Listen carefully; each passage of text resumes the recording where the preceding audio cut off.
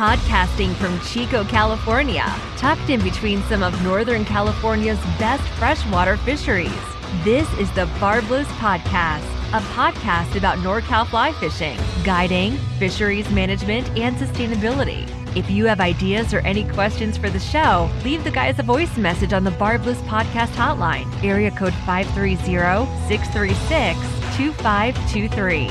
Also check out http://podcast.barbless.co, where you can download past episodes and show notes.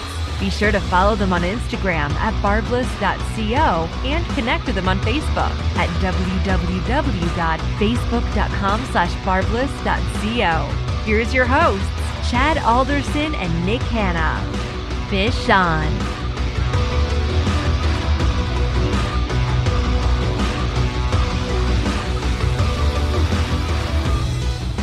Hey, welcome to another episode of the Barbless Fly Fishing Podcast. I said podcast. It's either Barfless or I say podcast, but I can never execute the intro like to butcher ever. It. You like to butcher it. I don't know what it is. I've got this weird speech impediment sometimes just for intros, I think. But yeah, well, thanks for listening, you guys. I hope you guys enjoyed the fly fishing episodes that we did at Pleasanton. Those were a lot of fun for me and Nick. We're going to try and do some more of those. If you did like that show, please rate us on the iTunes and Google Play. So this one's going to be a little bit different, you guys. We've got a buddy of mine that I've known. How long have I known? We known each other, Glenn? Oh my God, I think over 20 years. It's been a long time. You guys are that old, huh? Yeah. Yes. And when I met Glenn, how we were dating girls that were friends, right? That's how we initially met. You were living. You were like in Santa Barbara, right? Is that where you were living at the time? I was there, yeah. Mm-hmm. And you were going to film school. I was going to the Brooks Institute of Photography, yes. Yeah, and what type of tell our listeners what type of photography you were kind of like, specializing in back then. And when we say photography, we're talking film. Well, at the time back then in Santa Barbara, when we were dating those really great ladies together, Chad, and that was probably one of the best things that came out of that relationship was I got to hang out and meet you, man. So, likewise, bro. I think just things happen for a reason.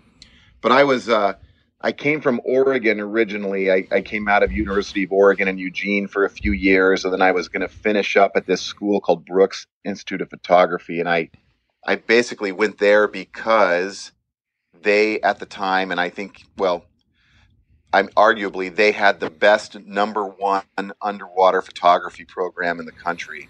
And that brings us to why we've got Glenn on the show as a guest.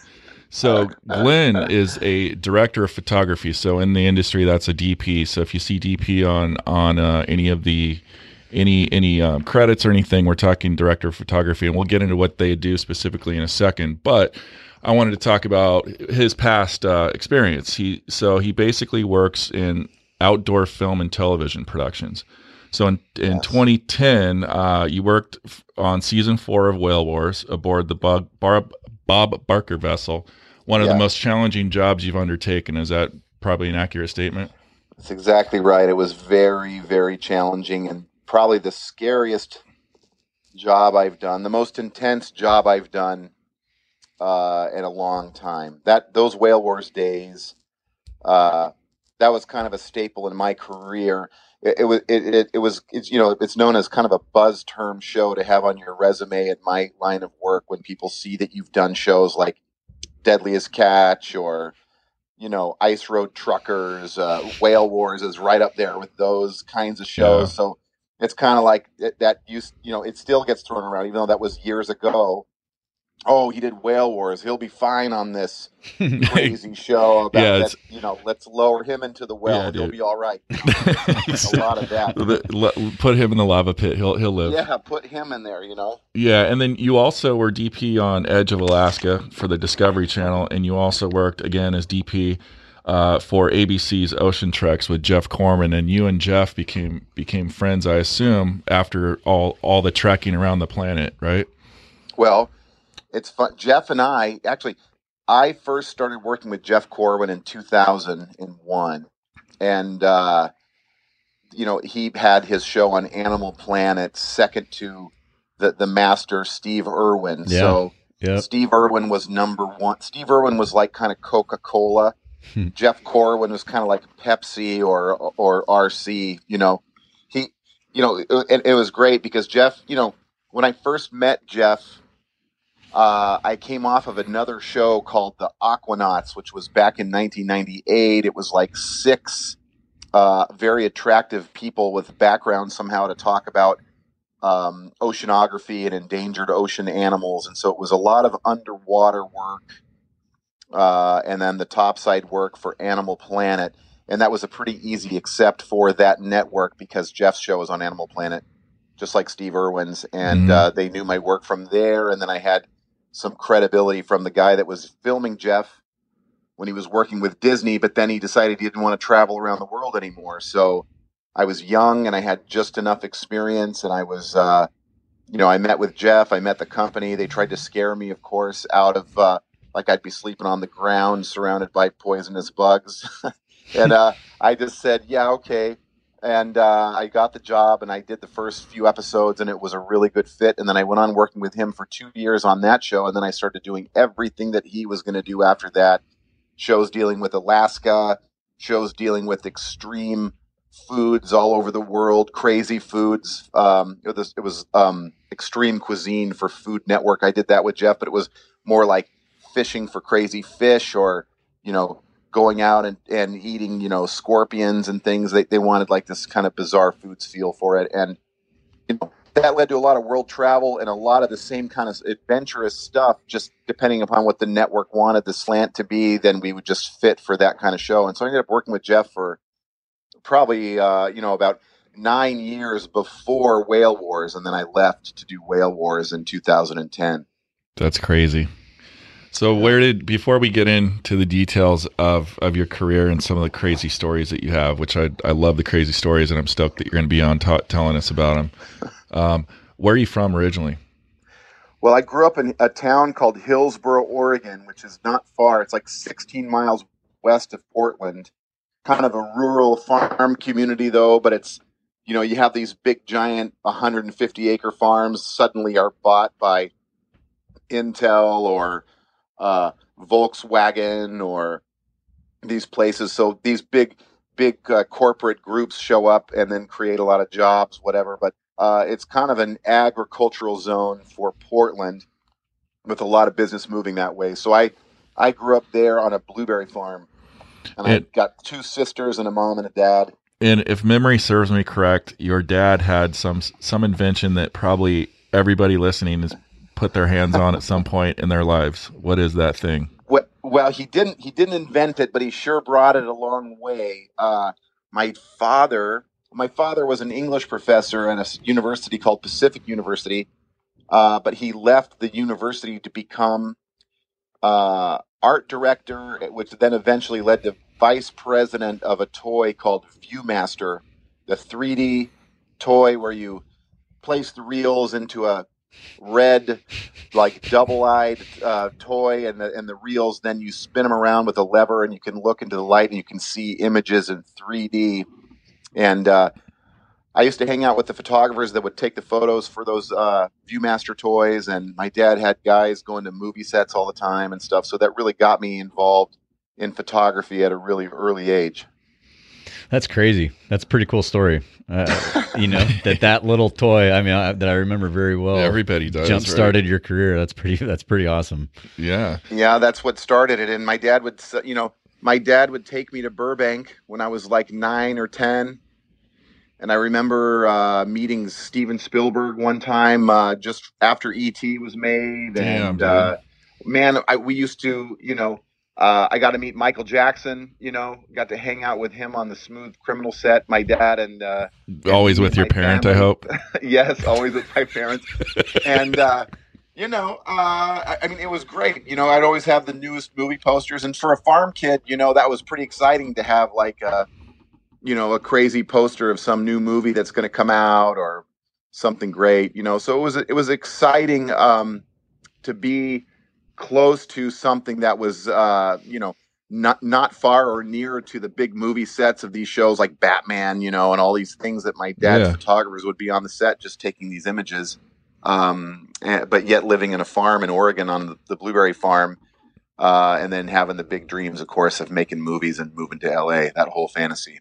Yeah. So when you lived in Oregon, were you out? Did you spend a lot of time in the outdoors? Because I mean, you definitely went the outdoor track when you got into LA and Hollywood. How did what was your influence there? Yeah, well, I did a lot of outdoor stuff in Oregon. My father was also an outdoorsman. I mean, he loved to hunt and fish. We'd steelhead on the Trask River. We'd do all kinds of stuff. We would, hunt grouse, deer, hunt elk, pheasants, ducks, everything. He would take me out there.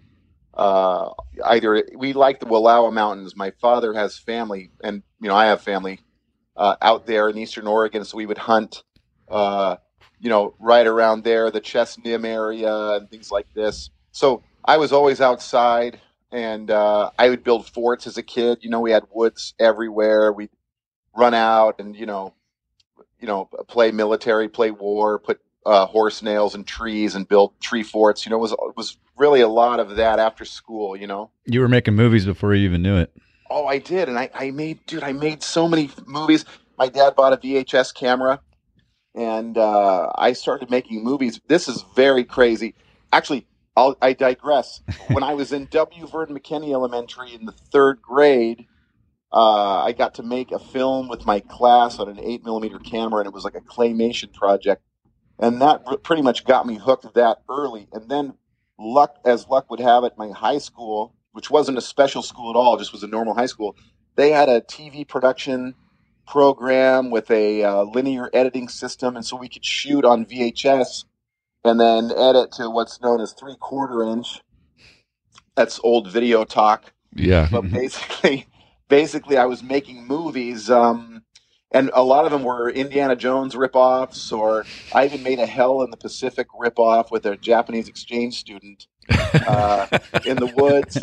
And I had edited, and I'd use like the soundtrack to Empire of the Sun, that Spielberg movie. Yeah. So it was a lot of fun going on, and I knew from an early age that this is where I wanted to try to find a career, using a camera and being outside and doing adventurous things and exploring this world. Yeah. So when you decided to go to college to pursue this passion, what made you decide to go to the film school that you landed at? Well, so my dad was like, of course, back then, film school was all the rage. Everybody was talking about USC. Everybody was talking about, NYU and all this stuff. And, those are great. Film school has kind of disappeared in a way, but at the time, a lot of my dad's photographers that were taking these photos for the Viewmaster reels, they were ranting and raving about a school called Brooks Institute of Technology, which was started by Ernest Brooks after World War II, and he was the kind of known for the master of black and white underwater photography, and a lot of serious photographers would go to Brooks. It was kind of tucked away at the Brooks Mansion in Montecito, and then they had other campuses. It was kind of like this expensive trade school that would compete with another school on the East Coast called Rochester Institute of Technology, RIT.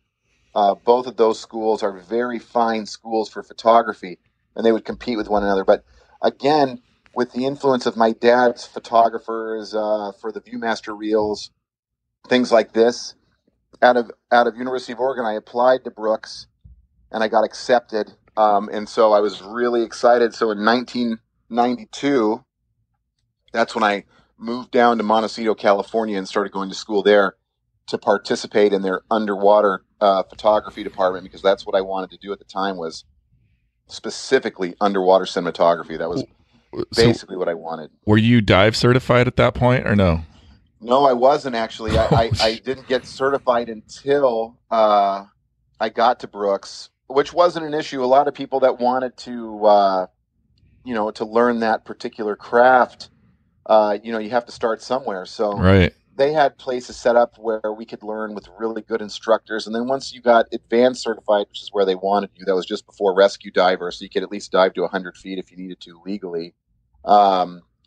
It actually was great. I would dive with people from Canon, They would have guests from Jean-Michel Cousteau, JMCP. His office was near the school.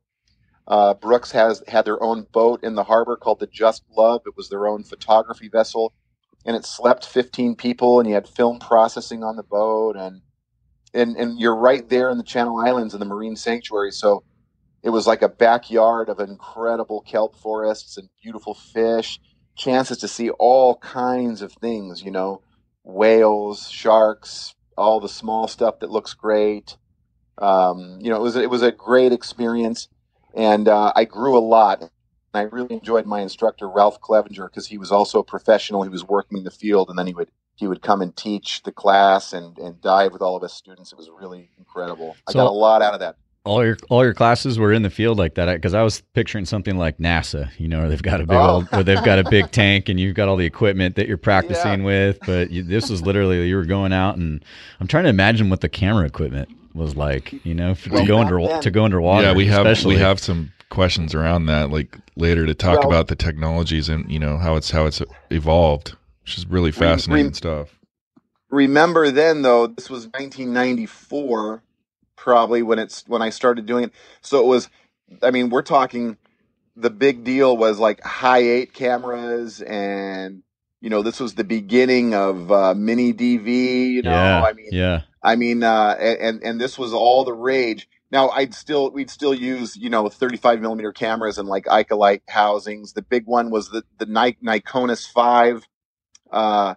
Which was like this orange camera that you could load with 35 millimeters and these lenses and go under water and film these images. They were roughly low cost. But then we had cameras by Sony and by Canon, and there would be like CNC housings and all these things that I was really interested in. I was pretty much the only one filming motion underwater. Not that I was the black sheep of the underwater department, but, people were there to learn black and white photography from Ernest Brooks, who's the master, and his galleries, I think, even still travel around the world to go see the photos of his famous blue sharks in black and white and all this stuff. And it's incredible stuff. And he's shooting like Hasselblads underwater and things like this, these really great cameras. So, but as luck would have it, Santa Barbara at the time, they wanted to open an aquarium, much like the aquarium in Monterey, and they wanted it to have an IMAX theater, and they wanted to call it the Santa Barbara Channel Aquarium. And there were a lot of celebrities on the board of this particular program because of ocean conservation. And so I was approached by the school saying, Glenn, we've got this great opportunity. We've been approached by the Santa Barbara Channel Aquarium, and they want to use your footage in a documentary to promote funding for the project, and it's going to be narrated by Ted Danson. What do you think about that? And they're prepared to give you a grant and everything else. And so I was extremely excited that they'd approached Ralph Clevenger about it, and he brought up my name, saying that I'd been filming all around the area. And so as luck would have it, I said, for sure, use all my student footage. And they took a lot of my images, and they used it in this presentation with Ted Danson narrating. And so that was a big thing to have for me out of school, because when I graduated, I had this Ted Danson narrated piece that I had shot, and then when I moved to LA, I had a lot of friends going to a school called Art Center College of Design, which is here in Pasadena. I still live in Pasadena, but this school, my God, they were filming their student projects on 35 millimeter, big film cameras underwater with Hydroflex housings and all this cool stuff. Yeah, and this is one of the best design schools on the planet that he's talking about. Yeah, Art Center. And so I was doing master students Art Center projects and commercials for agencies underwater. I did like a Nike commercial by this Swiss director, and I got to film a Lincoln Navigator commercial with this swimmer underwater for an ad agency, that because my friend's dad worked at this agency. And so now I had like commercials and this Ted Danson piece and all this stuff. And then as working as an assistant camera, when I graduated school in LA, I just was throwing my cards around to random people. And then Bruce Gowers, this big director, asked me to come be the underwater cameraman for Aerosmith for the '98 Billboard Awards as they sung their song "Pink" at the Hard Rock Hotel in Vegas. And I was underwater with the United States synchronized dance team, and then I had to have Steve Tyler. He'd say, "Glenn, what are we gonna do? What are we gonna do?" And I'm like, "I don't know, man. Let's do something crazy." He was like, "Well, what if I just do like a corkscrew under one of these girls' legs, Of course. blow bubbles out my nose and then come to the surface?" I'm like, "That's perfect." So we started rehearsing that, and it was a dream because I was at the time I was like 20, 23 years old, Dude. 24. I was a punk, and they had me staying at the MGM Grand Hotel, and I had limos pick me up and a hot tub and a robe and all these assistants like working with my camera. And it was I by far it was the biggest scale job that I wasn't prepared for, and just sort of faked my way through like it was no big deal, but I was actually really excited the whole time. It was That's a really huge cool thing. So all those things, one thing's led to another. I had all that stuff on my reel, and then that's when I started going out into the world trying to become, a serious camera person. Hire me, I'm ready. That's okay. So we are going to shift gears and talk about your, basically like the hardcore career stuff, but before we get into it, we got to do some terminology for everybody Sure. that's listening. So we talked about a director of photography, but we didn't really talk about what they do. The DP. What does a DP do? That's your title today. What do you do? What's a DP's primary role on a production? So the DP pretty much simply lights the show and shoots the show and makes all the decisions based on lighting and camera.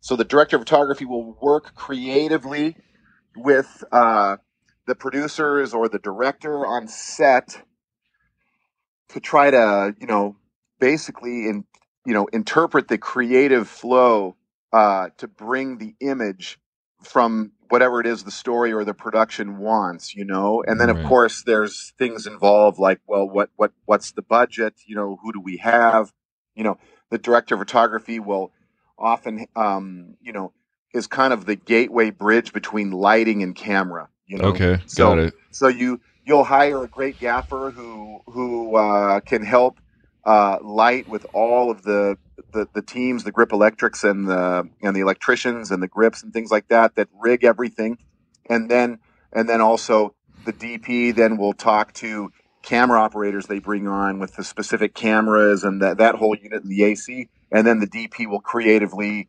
report with the director and the producers that are basically paying for the entire program, Yeah, and when you guys are doing those like in the field kind of things, like I think of like I don't know, even a Whale Wars production. How many people are on that? Minus, say, the guys actually shooting, but the support staff, I would say. Oh well, surprisingly, it wasn't much. Yeah, I wouldn't think, because there wasn't a lot of room, So that's what I start. Oh, go ahead. Oh, I'd start thinking like you have a studio, you have all these resources and things available to you, but then you get out in the elements, out into the, on a boat, and you're kind of limited to what you have, and you have to probably get really creative on how to do what you just said, of bringing that subject, Yeah, because the reason we asked, there's a lot of our listeners that have, that have drift boats and jet boats and stuff like that, and they want to, if they're trying to capture their day, for social media and all that, what are the things that they need to probably be adept with in order to produce a decent quality, even a 1 minute, 2-3 minute video? Well, I'll tell you what, when you are away from the studio and from the generators and the facilities and even the crew, things definitely change. You have easier, smaller setups. You use less lighting. Maybe maybe you do mostly available light, so that affects what kind of camera choice you have.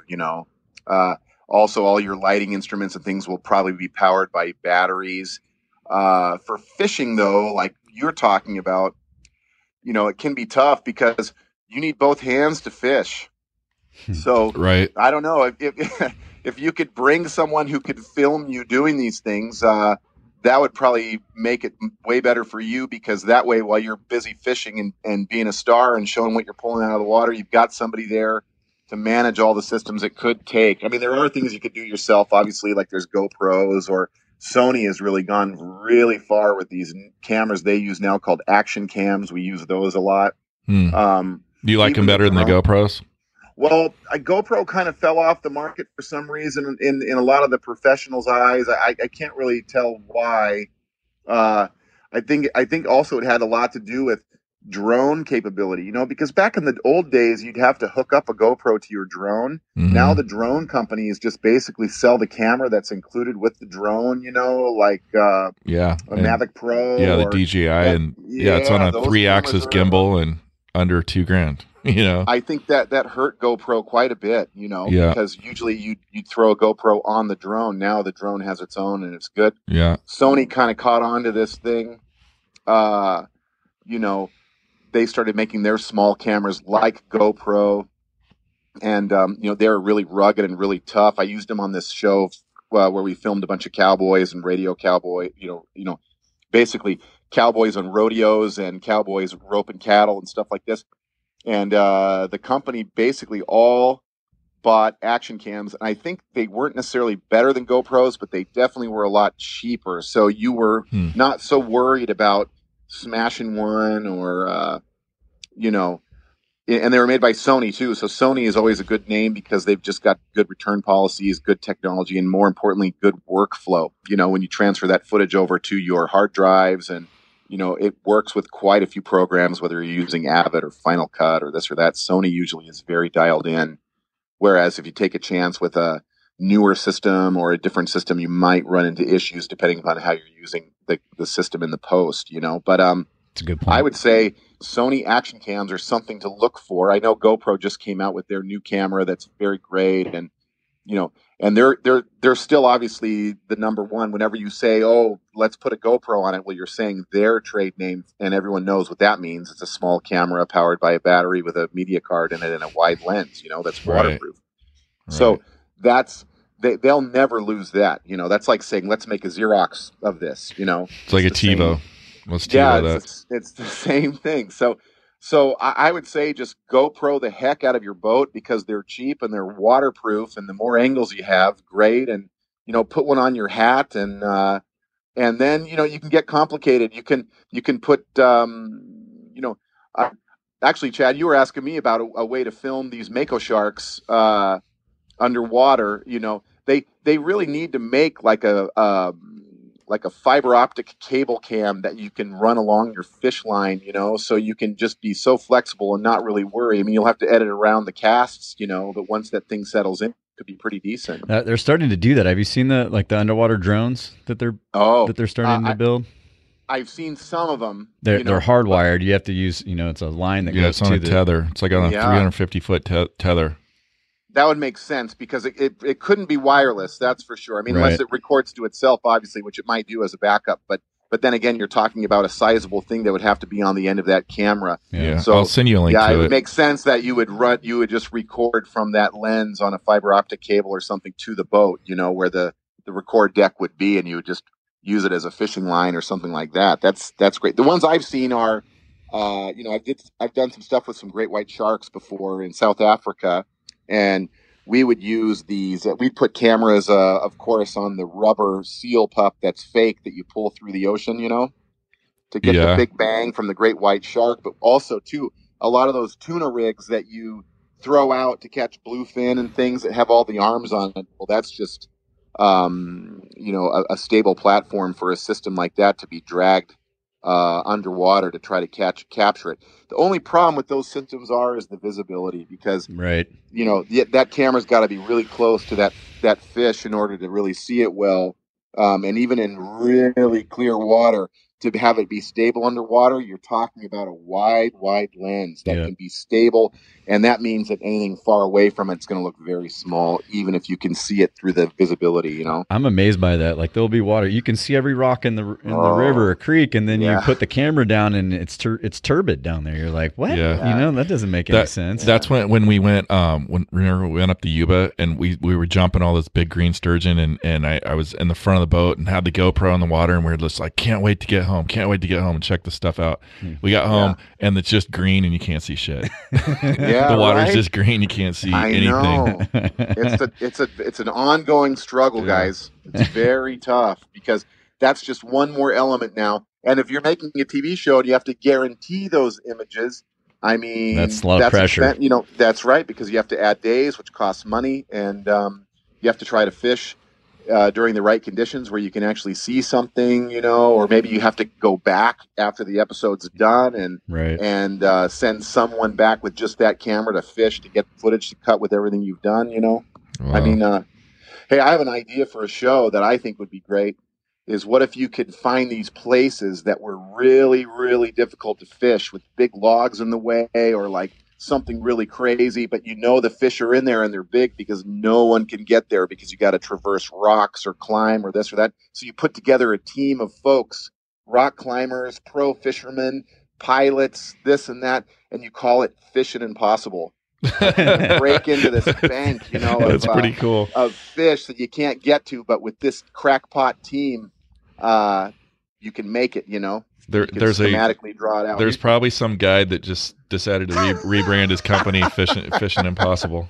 Is listening right now. Hey, Foolproof Films Incorporated. It's mine. I already got it.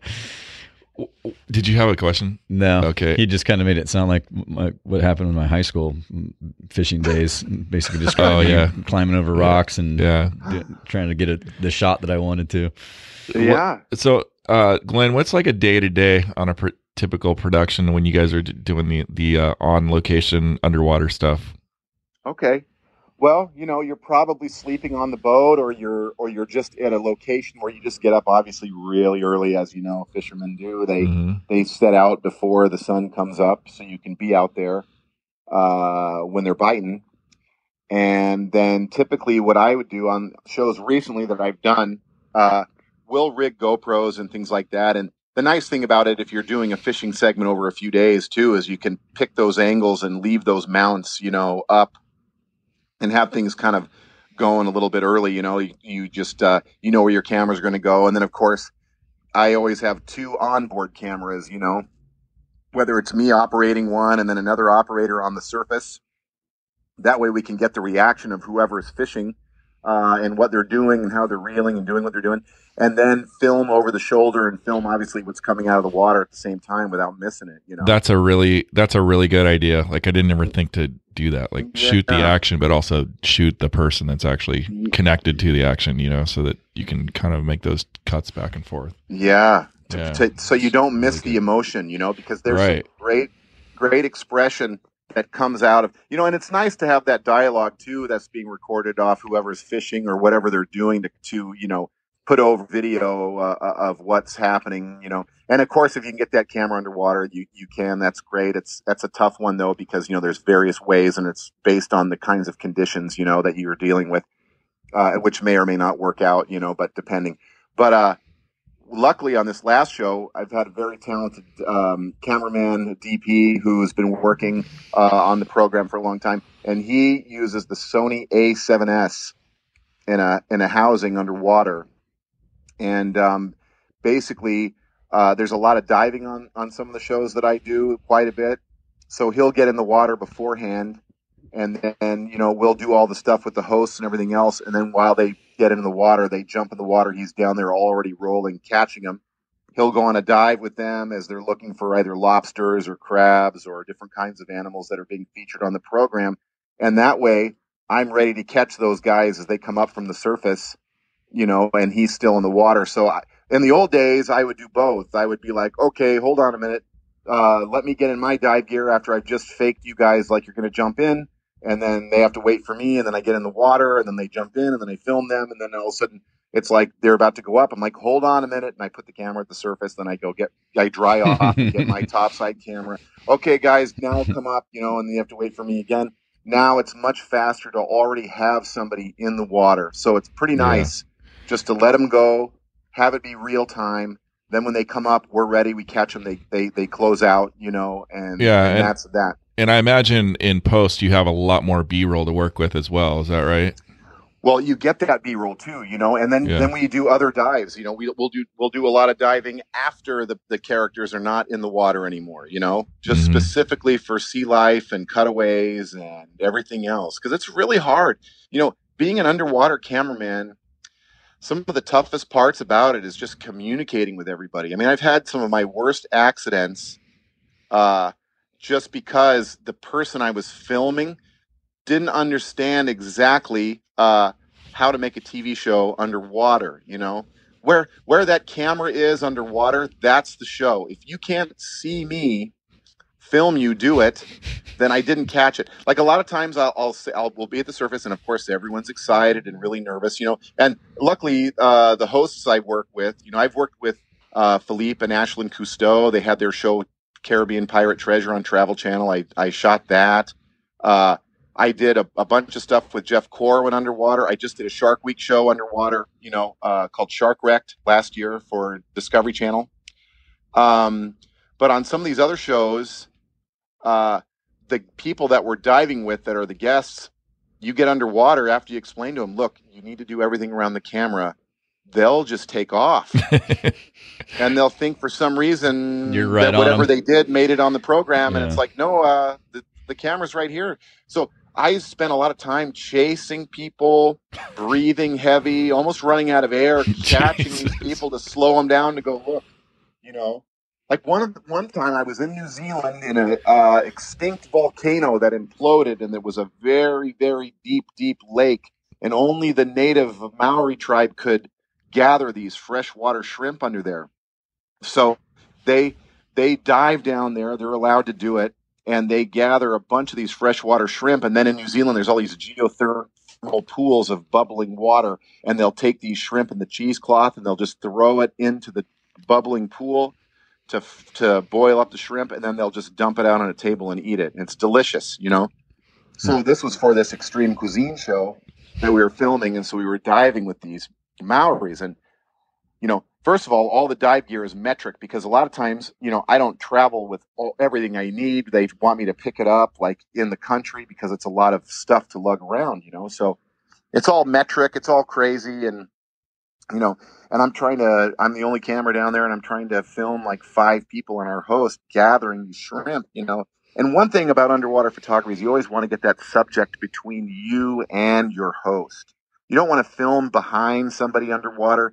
You want to try to get whatever fish or, mollusk or whatever you're dealing with under the water. You want to get that thing between you and your host, so you can get their reaction as they're looking at it, and then it's right in front of your camera. And then you need to get close-ups of that and stuff. So, of course, everybody takes off, and then I'm swimming after these guys, and I find a shrimp, there, and I grab one guy, and I'm on the shrimp close up, and then all of a sudden they go and they grab it, and they put it into their net. I'm like, okay, that's great. So I get everybody swimming by me. I have to get all these shots for the edit. All of a sudden I realize, man, I'm getting cold. This is weird. I've been kicking around. Then I realize I'm way below 100 feet all of a sudden, because I see it in meters, and then I look at my American dive computer that I brought with me. I'm like, whoa, I'm at like 122 feet. How long have I been here? Because I'm working, I'm shooting, so I'm not paying that much attention, because dive master is supposed to pay attention to that. So all of a sudden I grab this big, very happy, strong Maori guy, and I show him my meter. He's like, oh wow, we gotta get up, So we go up, and we have to do a decompression stop for like over 12, 15 minutes. I run out of air because I'm chasing everybody. So everyone else has got air, but I'm done. So of course now it's like every time I want to breathe in, I have to breathe out, and every time I want to breathe out, I have to breathe in, and I run out of air during the decompression stop. I'm like, wow, this is great. Jeez. And you were how deep were you at this point? Well, now we were in about 20 feet. We were trying to decompress, and so I couldn't just shoot to the surface. Otherwise, I'd risk getting bent, and this and that. So, I had to swim over, and I grabbed somebody else's octopus. It's really crappy and hard to drag off of, so I'm breathing off that. And I'm like, God, this is really terrible, man. I can't believe this. This is, so that was one of the times where, because I had to try to catch everybody because nobody knew what to do, and you can't talk to anyone, that, we almost got hurt, And one of the things about being an underwater camera guy is a lot of times you're on the budget of the show, and they only budget like 1 or 2 days to do the underwater for the program. So even if it's really bad and surgy and terrible, and you're using some other equipment that doesn't fit right, or leaking, or a mask leaking, or a regulator leaking, they just put their foot on your dive mask as you're trying to explain the problem, going, look, we got to get this done. We have 1 day, and they press you underwater, and you're like, oh, man, I got to make this happen somehow. You've literally had somebody put their foot on your head and push you down. No, that's my figures. Steve. Oh, okay. They don't do it literally, but they do it with their voice and their desperation. They may as well be done. Right. Even though your viz is like 5 feet and grimy and green Jesus. and tons of surge, and so it's same thing with ice diving. I've been hypothermic a couple times. We were doing a polar bear special for Animal Planet, and we were diving to go look at ring seals, and yeah, sure enough, I was down below on the surface. I got ice dive certified, and our host. Funny thing about diving in below freezing water is your regulator. You have to put it in your mouth and then put your face underwater and just go. You cannot put your regulator above the surface. It'll freeze. It'll freeze open. Yeah. So our host had his freeze open, and they were using hot water to try to get it unstuck. And I was just down there waiting. And I was waiting, and I wasn't moving. And then suddenly I just started feeling kind of almost like I was drunk, And then my hands were kind of burning and this and that. And then the dive master came down. I said, you need to come up. And then sure enough, I went into this hypothermia. Oh, geez. And they took all my gear off. How thick are the suits for that situation? Well, they're dry suits. Yeah. Dry suits. So right. I would wear polypropylene underneath. And then, just as warm as I could get, and then put the dry suit on, and then you use your oxygen from your tank to insulate your suit, Okay. You sound like a Navy SEAL, not a cinematographer. It kind of is. Well, it's tough too, because as you breathe your air too, you become lighter because you're losing your air, and then you have to have a lot of weight, because as you run out of air in your tank, you start to you can get a bubble in your suit that will go to your chest. You've got to bend over at the waist to get that air bubble back down to your legs so you can stay down or have control, because that is true. You can take an air bubble in your suit and you lose so much weight when you're done with your air. You could float to the surface and not be able to control what you're doing, and that's pretty dangerous if you're diving deep, But luckily in the Arctic, when that ice freezes, the ocean where we were diving, really, it was about like 28 feet. It wasn't even 1 atmosphere at 33. So I didn't feel worried that I was going to get the bends or have an aneurysm or anything, or an embolism, by breathing out or having that air expand, So you could last a long time under there, but the problem was the temperatures, and that because I wasn't moving and I was waiting for them, and it was taking them over 20 minutes, and I'm just sitting down there. I got hypothermic, and so they brought me into the tent, and they had me take all my stuff off, and I had to hold on to a plastic Tupperware of boiling water and try to focus on that. And then it took me about an hour and a half, and then I ate something, and then I went back down and finished the job, man, because there was no one else to do it. So as fishermen, I always think of myself as just a big popper out there, like I'm a big lure just waiting to be grabbed by something. I can be in a warm ocean somewhere, and my head's spinning. I'm looking around, flipping around, looking behind me, same way, looking man. The other way. Did you feel that same way and never kind of get rid of it over time, or is it like that every time you go down there? Well, no. I mean, you definitely feel vulnerable. I mean, the more you do it, the better you get. You know? And then you start to focus on other things. Right. And then, but yeah, they are all very much better swimmers than any of us underwater. Any animal that could give you an issue, or even a bear. Yep. So, we had guys with guns watching for polar bears, because those guys can smell a ring seal under 6 feet of ice. They can outswim pretty much almost anything on land that's in the water. They're the largest land predator, and you'll never hear those guys coming. And if it's really stormy and misty out, you won't see the polar bear until they are very close. So we had a lot of natives. This was in Kaktovik, Alaska, up north. And we were working with the Native American tribes up there, and then Dr. Steve Amstrup at the time, he was the Fed for the Fish and Game. and we were doing the study on the polar bears and tagging them, and then letting them go. And then this was the underwater segment, so they had dug a big hole in the ice for us, and they had to keep it from freezing over. And then we got to go down there. Is this where the origin story of how you got that photo of you holding the baby polar bear? That's right. That's probably the biggest panty dropper photo anyone's ever taken in their life. It's a good one. I got to show you this photo. We'll put it with the episode because it's hilarious, dude. Yeah, we were darting bears with Fish and Game in Kaktovik to tag them, and the way you do it, because you'll never find them or catch up to them on land, and they'll hear you coming, you have to use a helicopter. It's just the only way. Wow. So we would wait for a big snow to happen, which did happen, luckily for us. And then you just wait there. And then when the day breaks and it's nice and clear and the helicopter can fly, you go out and you just look for tracks. Yeah. And then when you find them, you just follow them until you find a polar bear, and you'll find them. And we came across a female with 2 cubs that were eating a ring seal. So we got down really low. They had the dart gun out. They darted the female. And then, of course, she kind of passes out, and the cubs hang out around her because they don't want to leave her side. Because a male polar bear, too, will eat cubs. Yeah. Yeah. So we got down there, and then we anesthetized the cubs by hand. So they were asleep. And then when everyone was asleep, that's when they started doing blood tests and measuring her paws and looking at her teeth, and then putting a radio collar on her that will fall off, I think, within 36 months. Things like this.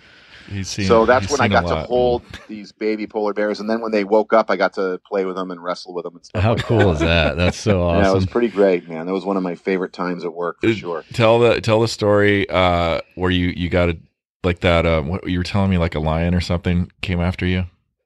Oh, well, I've had a couple big cats come after me. Big cats. Cats are crazy. I'll tell you though, the animal that's come after me the most is rhinos. They come after you, and also cows. I've been attacked by cows, and also by snakes too, a little bit. But the thing about lions is when you're filming lions, they are okay with you when you're inside the Land Cruiser or the Land Rover with the camera mounts and everything. You can actually get very close. For some reason, they just associate these Land Cruisers, and of course, they smell like gas to them and smell like they're not really that interested, and you can get very close. But as soon as you step out of the truck, and if the truck pulls away and your shape is just a single human being, those lions will be on you like it's a dinner bell. Yeah, almost like the cartoon in the shipwrecked island where you're looking at the person and they turn into a hot dog for a second. It's like that. You're like, hey, what are you looking at? So basically, yeah, I just was working with these lions, and I was using what's called a door mount, which is like they'll take the door off of the Land Cruiser and they'll put a balcony, for lack of a better term, with a camera mount on there, and you can get really low and next to these lions eating zebras and stuff. So I had a female lion. They had just killed a zebra in the night, and they were all full, and she was laying on her back with her big belly. And then this was my first day filming lions ever, and I was working out of the balcony, and I'm filming one direction, but then a lion comes really close to the back tire, and I want to try to pan the camera. So I can't pan the camera all the way 180 degrees without standing up and moving the tripod handle past my stomach, and then so I can sit back down and start working. And then the driver was a very great driver, and he'd done a lot of shows. His name was Peter Blackwell. He's also a painter and an artist. He's really, really great. He was driving the truck. He owned the truck, so he was like and he was like, Glenn, mate, it's fine. You're gonna be fine. Just stand up, pan the camera, you'll be fine. So I'm like, okay, and I'm like 5 feet from this lion, and sure enough, I stand up and I pan the camera. But as soon as I do, all of a sudden that lion didn't see the truck anymore. It just saw a fleshy man standing up, moving. Jeez. And then she got really low with her big yellow eyes, man, and she just jumped forward and growled and yelled. And I'm like, I couldn't yell, start the truck fast enough. And so he starts the truck and he floors it and he gets out of there. And the thing kind of came after me for like about 4 or 5 different steps, but he's like, I've never had that happen before. I've never had it happen. Oh my So God. just things like that, and same with rhinoceros too. We're darting rhinos to remove their horns and also to keep them from being poached. If they're in a drought situation, Right. And a drought can mean without water or food. By the way, it doesn't necessarily mean no water.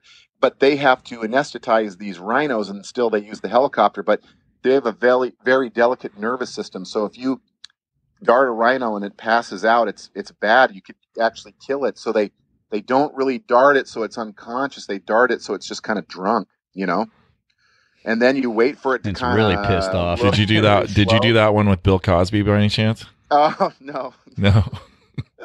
Bring in No, the yeah, specialist. but that's what they do. They try to give them those sleepy time cooperative drugs, Yeah. and but then they are still very aggressive, and then even if they're seeing 2 or 3 of you, they know how to charge for the one in the middle, So I basically was caught on the ground with a few of these rhinos, and they just use manpower to try to push it on its side, and then they can work with it. But occasionally the rhino will get away from this group, and then it just comes right after the one person it sees, and that's me standing there with the camera. And I've been running in circles before being chased by rhinos. That's what you have to do, because they're so heavy that their weight throws them like further and further out as the tighter your circle is. Oh yeah. They're good at running at you in a straight line, but then as soon as you make a sharp turn, for them to stop and turn around, it takes a while. So the That's best good thing to know. do is to run in a circle. If you're getting chased by a rhino, everybody, you run in a tight circle. Tighter the Run better. in a tight circle.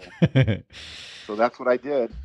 So tell us about working on Whale Wars. We did talk about that a little bit when we first started the show, but what was like? Just share a crazy story. You can't run when you're on a boat.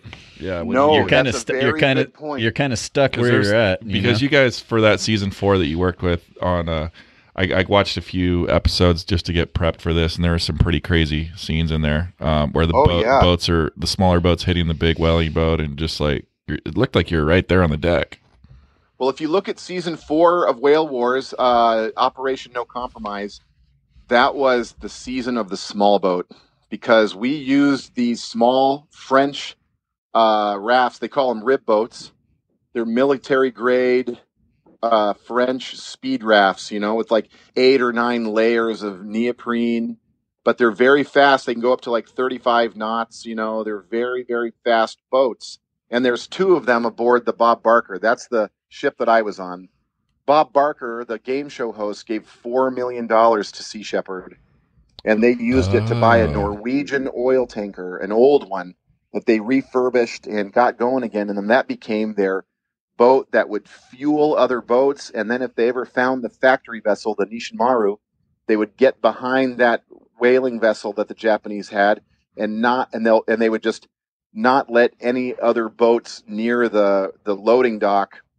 They were ready to smash their Bob Barker boat into the side of these boats, so they couldn't load whales on. And if you do kill a whale, even in those icy Antarctic waters, the whale will spoil within about 12 hours.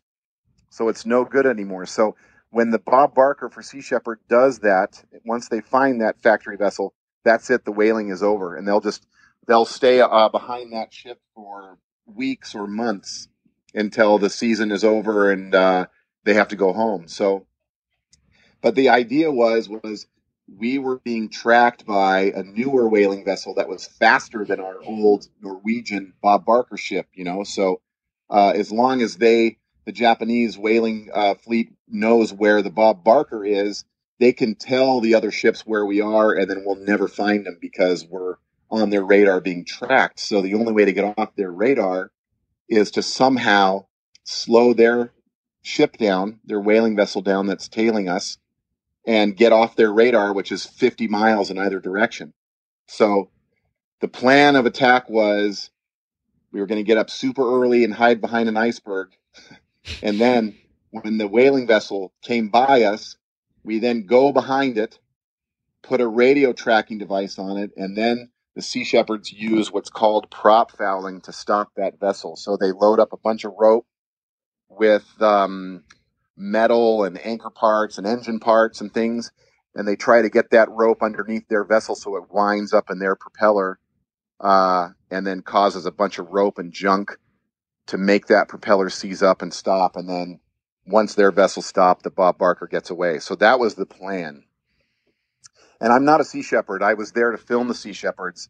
In fact, Animal Planet, they were very clear, like, listen, we need you guys to film what these guys are doing. You know, we wore Sea Shepherd clothing, and everybody has mad respect aboard the ship for the Sea Shepherds. I know I did. I made some great friends that still last and this and that, but our job was to film what they were doing. So we were filming the prop fouling, and of course the Japanese are shooting fire hoses at us, throwing pieces of bamboo like spears at us and stuff. You know, I'm filming it all. You know, every underwater camera housing, and cameras would break too. You know, we'd smash them on the back of the seats.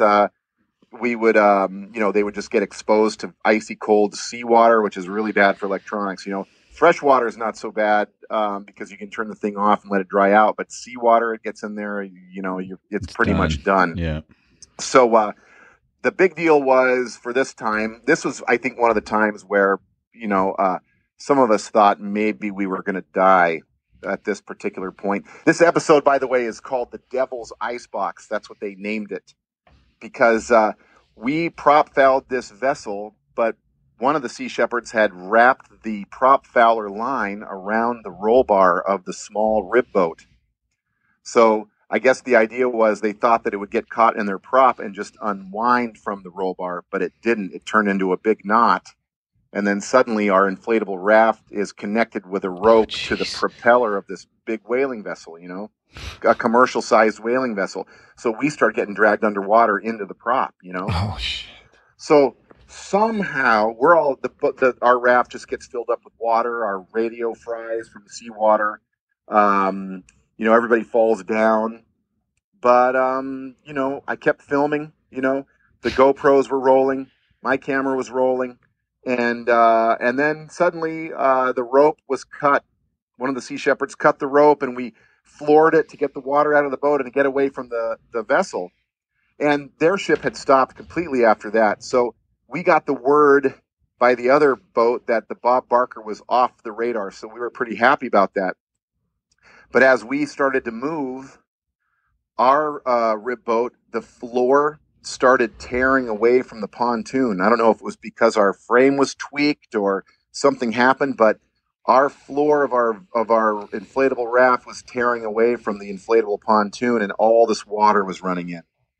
So we'd already been out for about 7 hours, and you know, we were all cold, and we wear like polypropylene and then a wetsuit, and then under that wetsuit we wear a Mustang suit, which is like a Kevlar or kind of very, very rough insulated suit that sort of floats. You know, it's orange, and gloves and all that, and then you have to shoot a camera with all that stuff on. But so we get away from there. Our pontoon starts and the floor starts tearing. We're taking on water, so we have to hide behind an iceberg. And our radio was fried, so we used a satellite phone, which we were worried the Japanese could track from behind an iceberg. But our boats go 35 knots. The Bob Barker goes about 16, 17 knots. And we were supposed to rendezvous with them at a certain point at our high speed, but now we can't move. So they're still 6 hours away from us. Jeez. 5 to 6 hours. So we had to wait. And so we had to spend the night behind an iceberg with a tear in our rib boat behind an iceberg in the Southern Ocean. And we had 2 people hypothermic. And by the time the Bob Barker did finally get to us, you know, wow, we were really ready to get on board that ship, let me tell you. I mean, holy cow. And the people I can't even imagine. Yeah, the people that were hypothermic had peed themselves, you know, because you're out there for hours, you got to go pee, but if, you know, the action's going on, you just let it go. But they were wet on the inside.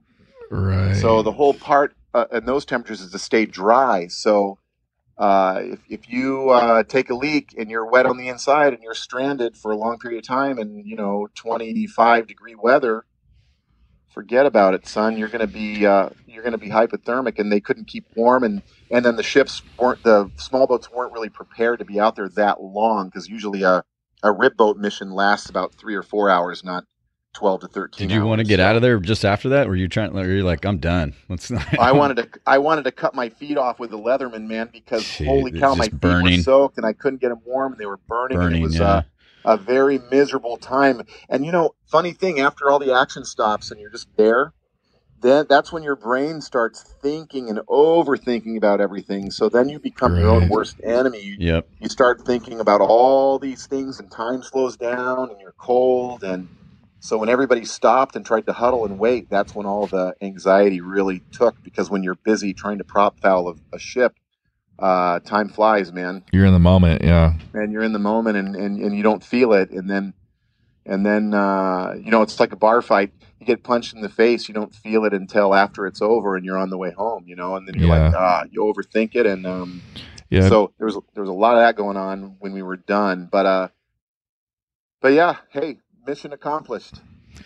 I've been in the financial Nutty. industry for 10 years, and just listening to you talk, if you don't have a good life insurance policy, we need to talk after the show. Hey, I could use one. I'm getting older too, so it's good to get these things out of the way when you're young.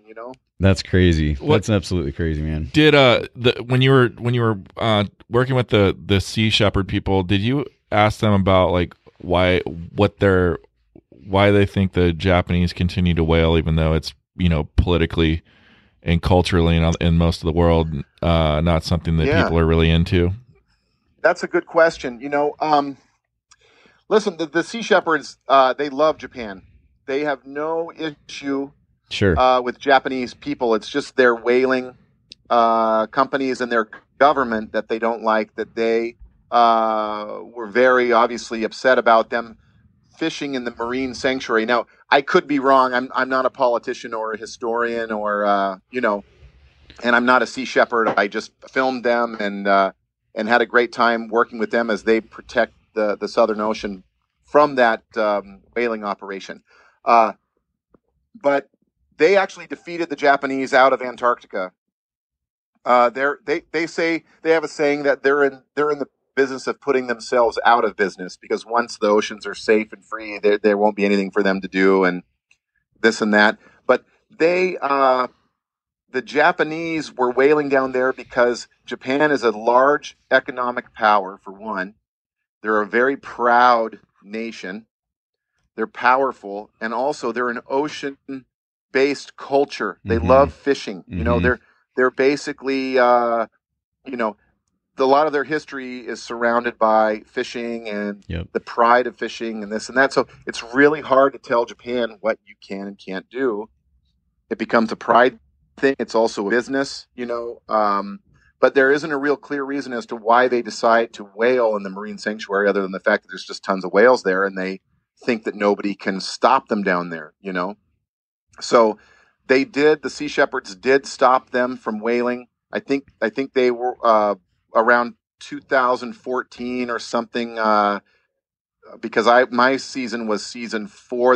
I think they did 5. They might have even done a 6, but they had chased the Japanese out of the Ross Sea anyway. And then I know there was a big cease of whaling happening, and only now do I understand that the Japanese are going to whale again, but not between Australia and New Zealand. I think they're looking more towards below South America, and they're targeting these small invertebrate whales called minke whales.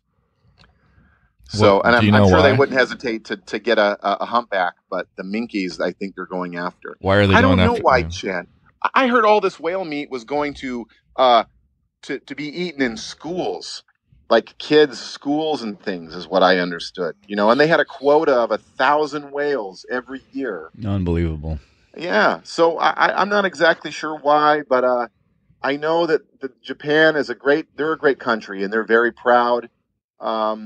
Just like the Norwegians as well, or the Faroes Islands and this and that.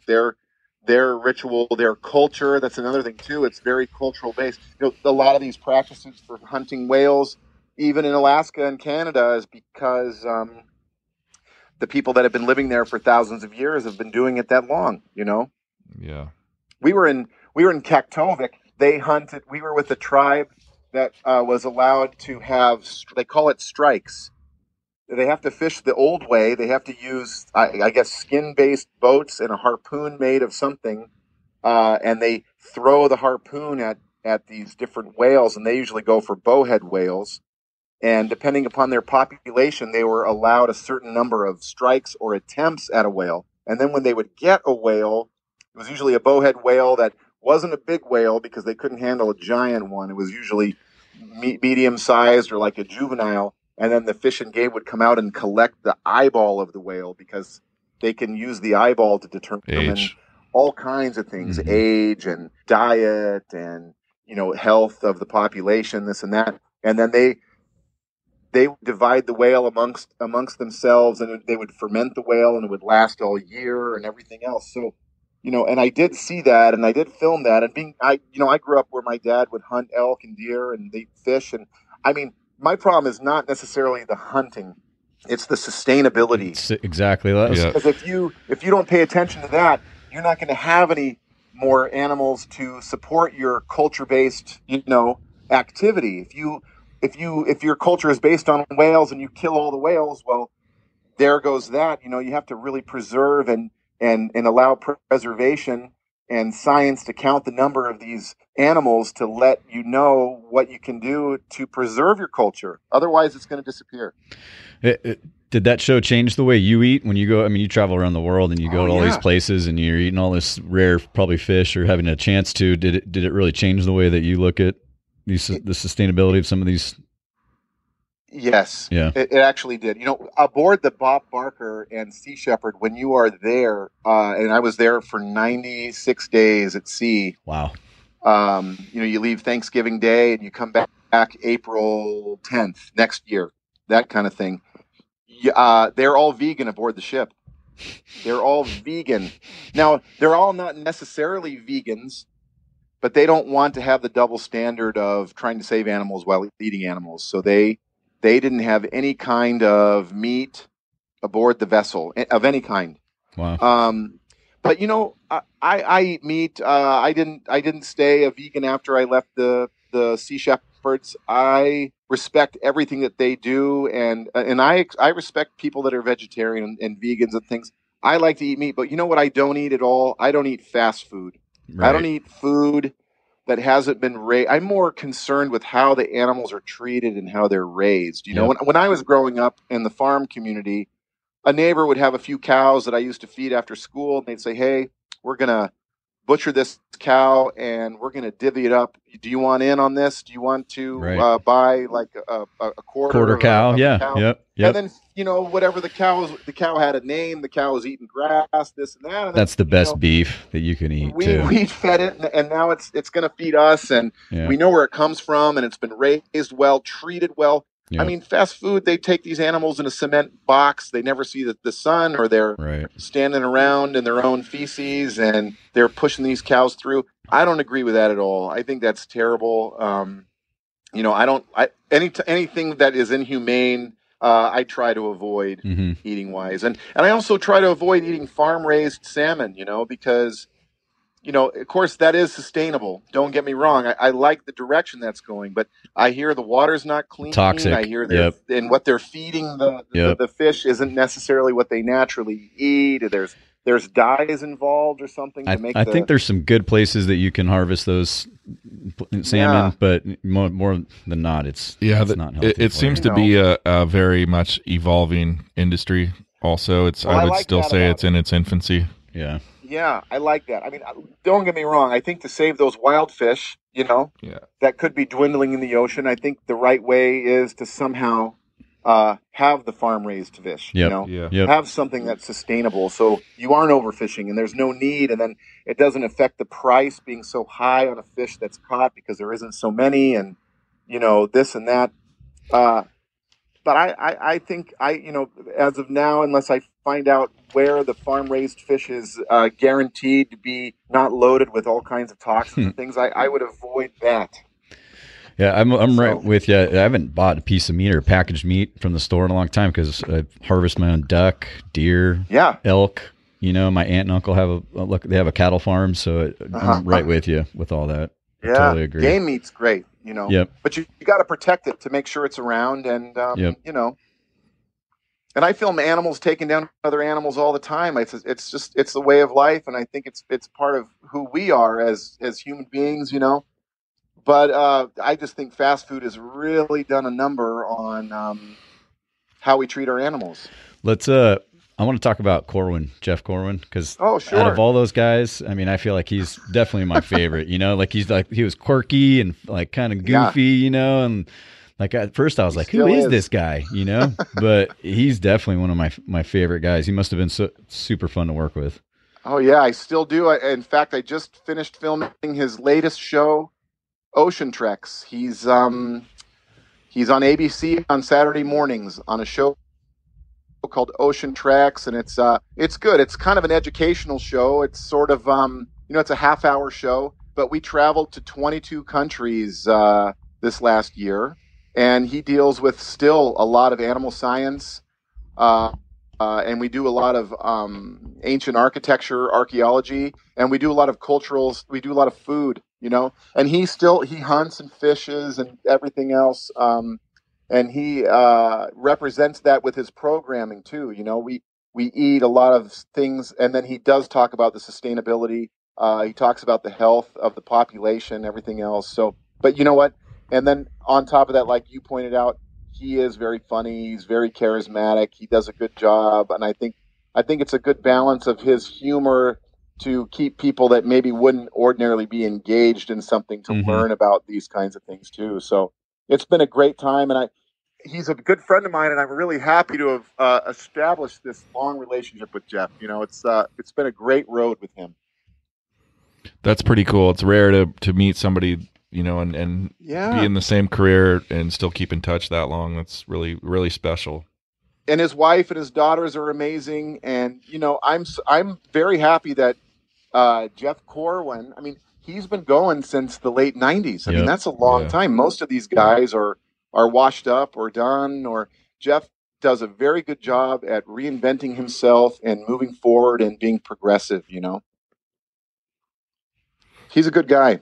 I got many stories with Jeff. You know, and you know, we also share a similar sense of humor. You know, we have a great time together when we're working out on the road. And that's like 90% of it, right? Big time. Yeah.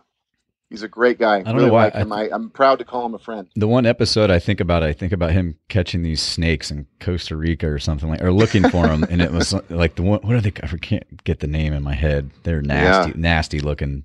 Not viper. It's Oh, in I can't. Costa Rica. I shot that one in Costa Rica. You did? Yes. The Fer de Lance was the scariest That's one. it. That's the one. Yeah. Yeah. Oh, Thank. that was crazy when I filmed that with Jeff. We actually lost that one. He'd caught it, and then we didn't know where it was. Oh shit. And that's one of the most dangerous things about the Fer de Lance snake is you don't see it. It's so fast that it'll bite you and it will leave.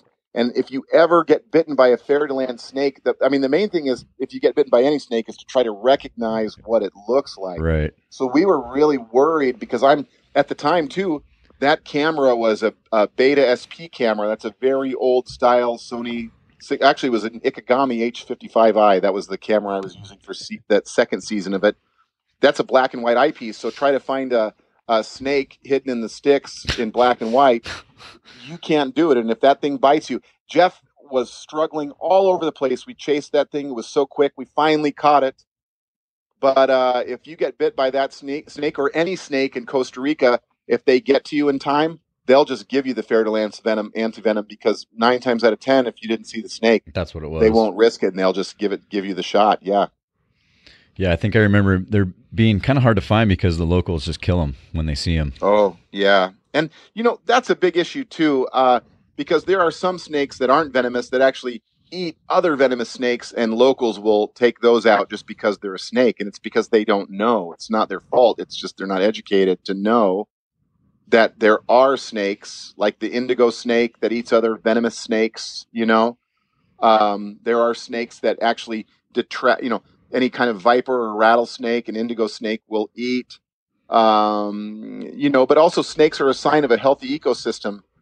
The snakes get a bad rap. Snakes and sharks get a very bad rap in this natural world. Of course, you don't want them around your children, biting them or having them be a threat. You gotta blame your hero Steven Spielberg for that. Oh, Jaws and Raiders of the Lost Ark for snakes. Snakes are that's the only nightmare I have, are snakes. You're right. Spielberg, it's true. Spielberg has single-handedly. I love Steven Spielberg. He has done a number. He really animals, has, dude. Yeah. It's Hollywood, but yeah. Shoot. I had a dream that I came back from New Zealand, and I had this crazy dream that this Native American kind of rolled up to me on a quad, and he was pointing at my feet, and I'm like, I was walking a river and hiking this river, fishing, and it was just, I had some very vivid dreams, but this guy's pointing at my feet. I'm like, what the heck? And he's talking in a different tongue. I don't even know what he's saying. And he's like kind of mumbling these words, and I had no idea what he's saying, but he's pointing at my feet. I looked down, and there was a rattlesnake curled up at my feet, and I go to step away, and it snapped me right in the toe, on my left foot. Bam, hit me, and it was stuck. Whoa. So I'm sitting there shaking, trying to get it off. I step on with my right foot and go to pull it off, and it turns around and bites me on the right foot. And I'm sitting there like, and finally I just obviously freak out in my dream, and I wake up and I'm laying in my bed, and both my feet are throbbing.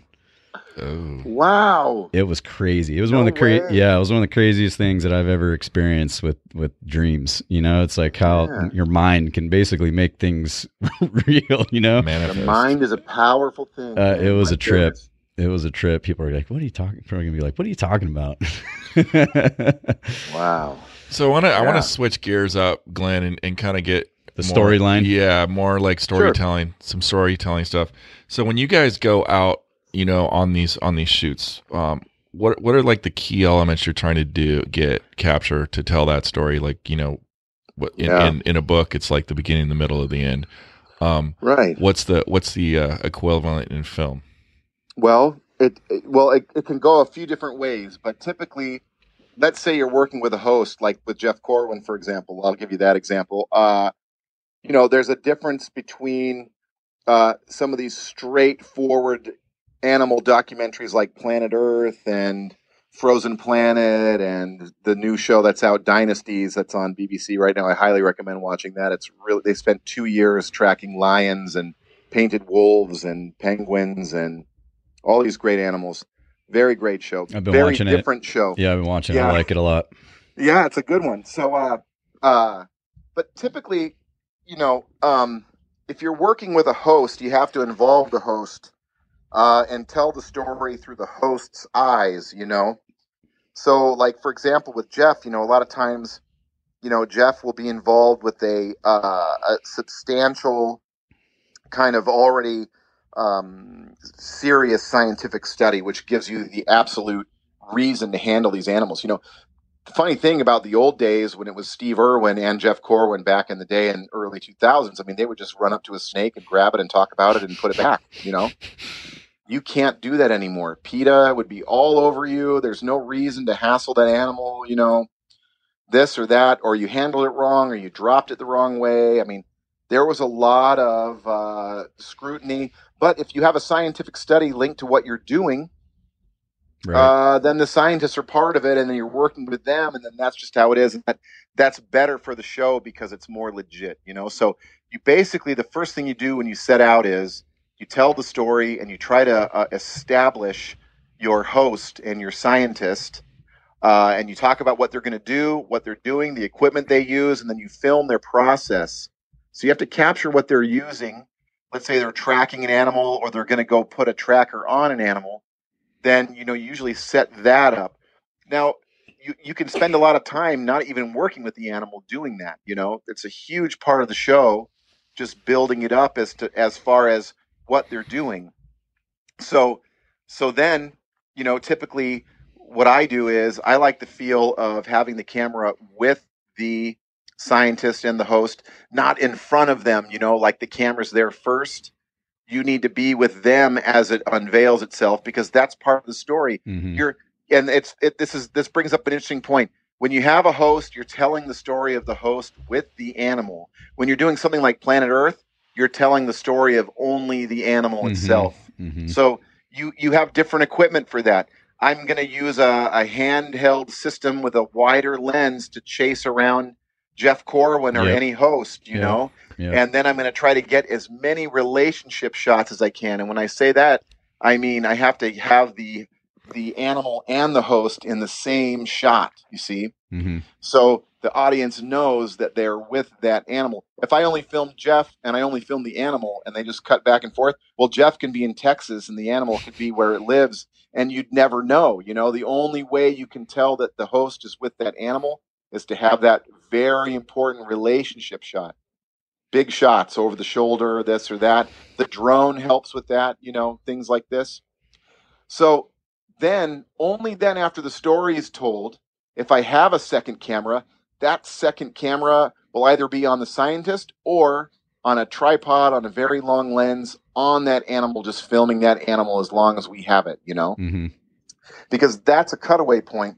That then is our footage of what they're seeing. That could be considered a point of view or storytelling or what. Yeah. Right. So you need to get those shots of the animal at the same time as telling the story. And how you do that is you have an extra camera that's pointed at that animal and only film that animal. And then the other camera or cameras, if you are lucky enough to have a budget for 3 cameras, you can cross shoot that scientist and Jeff doing what they're doing, handheld with wide lenses, and then cut it with the contrast of that nice long lens shot on the animal.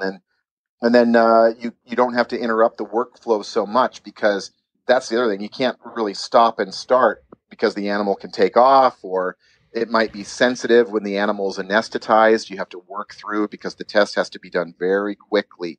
You don't want to hurt the animal, and you want to preserve the integrity of what the scientists are doing. So that's why the wide lenses handheld is, and always roll, because you cannot stop during those instances. An animal could even die, you know, and the last thing you want to do is go, oh, wait, could you just say that again? Because I missed it. While, you know, so you have to be very ready. You cannot stop once you start. If you miss something, then you just have to either use technique to fix it later, or if the animal's done and they release the animal and that's all done, go back and put them in that area where they prep the animal and get their faces saying that, or their hand, you know. You cannot interrupt what's happening, especially if it's a crucial or you know, the thing is going to overheat. So there's that. So then you release the animal and you let it go, and then you just tell the story and you get those reactions. Now, if I didn't have a host, it would be very different. I would have like an Alexa with some amazing resolution with a Canon 50 to 1000 millimeter lens, you know. And I would just be able to track animals, film animals all day, gimbals and things. I would use video trap cameras and stuff near watering holes. I would use drones, or if I need to do long distance stuff, you'd have to get a helicopter with a Westcam, and you just pump up that resolution and make a massive, beautiful feature out of it, because you don't have a host to deal with. You're only telling the story of the animal, and that's more freedom. But you're going to have, like, the Brits will take 2 years to make a 1 hour program about some animals, and usually Americans want to throw a host in there, and they'll give you about 3 weeks. So that's the difference. I'm always amazed when you see these shots, you know, of lions, you know, getting ready to attack a gazelle or whatever. You know, you're like, how do these guys do? Like, you got to just camp out and sit there forever to get like these freaking shots. 100%. Like, if you take 100 days, they probably sat for 99.9% of those days before they got that shot. I wonder if there's some tricks up your sleeve. I have a story about that. Okay. I have done that kind of work before. I did a documentary on lions with Jeff, actually, and it was an 1.5-hour special. And they had put us in the Masai Mara in Kenya, and they wanted a lion kill during the day. We were there for 33 days, and on the 32nd day is when we finally got one lion doing a successful kill. Lions will try, but they fail 4 out of 5 times. You know, there's a million things, and then also too, you have to choose your parks carefully, because if you're going to try to get a lion kill, you need to do it in a place where you can see the lion from a long distance. Some of these parks have big trees and rocks and are hilly. That lion will disappear or it'll go around the corner of a rock and you don't know what it's doing. So you have to go to the grasslands like the Serengeti or the Masai Mara where they shot dynasties. That way you can track these lions, follow these prides, and then hopefully they don't kill at night, which they usually do. I mean, it would always be so detrimental when you film some skinny group of lions and then because you don't have the permit, you got to leave at night. And then you come back, and then you find them in the morning with full bellies and a zebra torn up, and they're just all taking a nap. And will they eat the next day, or do they kind of just chill for a couple of days before they're out again? They'll eat off. What they'll do is they'll eat off that carcass for about 3 or 4 days, and then the hyenas get involved. They'll get involved, and then they'll put a lion. Will sleep next to the carcass, and buzzards and things vultures will land on it, and then the lion will run at the carcass and scare all the vultures off and then go back to sleep, that kind of thing. Right. Like a guard. That's it. But it gets so hot during the day, lions don't do much during the day. They do it in the early morning or in the evening. Yep. Usually during the day when the sun's right overhead, they're just hanging out under a tree or just lying on their backs, I've got another story. This one really happened, though. This wasn't a dream. I was fly fishing on the Trinity. I don't know if I've told the story on the podcast, but I was watching this trail, and I had my deer rifle, and I was going to potentially walk over there and just to take a walk. I had a tag that I needed to fill, and I was like, I'm just going to keep fishing. I'm just too lazy. I had my Nikon in my hand, and I'm sitting on a rock watching my buddy fish, and all of a sudden all hell broke loose across the creek. And I thought I was watching a coyote chase a rabbit. It was happening so fast, and they're getting closer and closer. And I realized I'm watching a mountain lion attack a baby deer. And this thing they're booking, the baby deer's starting to scream at this point, and the mountain lion's right on its butt, and they're coming, and they get right even with my buddy and I in the water. And the baby deer comes down the embankment to get away, and come down towards the water, and the mountain lion grabbed onto its butt, and they both tumbled down to the water's edge behind these bushes that we couldn't really see anymore at this point. And I got a Nikon in my hand. I'm sitting there with my mouth open, and I'm, and I still think to this day, is like, how do these guys get these shots? That when all this stuff happens, the baby deer got away and, bounced its way down, and the mountain lion realized we were there and kind of slowly worked its way back up the hill. And I got it was kind of getting dark. I got a blurry picture of its butt, heading back up the hill. But it just makes me think about you guys and how much time that you spend and how hard it is to get these shots. Yeah. You hit the nail on the head. It's all about the waiting game. You got to wait for it. I had one quick story. I was in India just recently, actually, before Christmas. And we were trying to look for tigers. Very hard to find them. But we found these wild fox-type dogs called dholes. And dholes hunt sambar deer, and we were hanging out by the river, same as you, because a lot happens by rivers because they drink there, they hang out there. All of a sudden, this sambar deer looked like a small female just runs in the middle of the river, and her nostrils are just blaring. She's breathing really hard, and these dholes all just showed up and surrounded her and started swimming in the river after her. Whoa. She ran, and then finally, you know what she did? She saw we were standing there. And went right at you? She just came right over by us. And then the dholes looked at us, and they weren't going to come near us, and they just took off. And that's how she survived. Wow. She just hung out with the camera crew. I wonder if that baby deer saw the same thing. There's people. Run to the people. Yeah. Run near the folks. So when you were talking a little bit earlier, awkward positions. Do you have to get in a lot of awkward positions to get that perfect shot? I mean, and then the other thing I was thinking about is, I heard this tip one time about shooting video. You get your buddy to hold the camera, and you get the footage back, and it's just bouncing all over the place.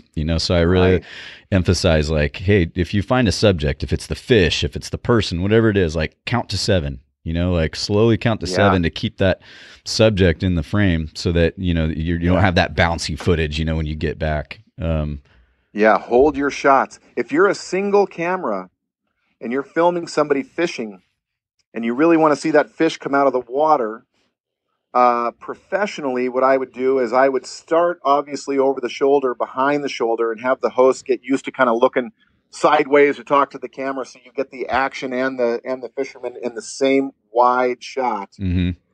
When that fish gets close, I would move past the shoulder and zoom in. Not super close, just because the thing's going to be moving around and you want to keep it in the frame. Mm-hmm. And as you pointed out, you want it to be steady, right? Mm-hmm. So if you're wider, you're steadier.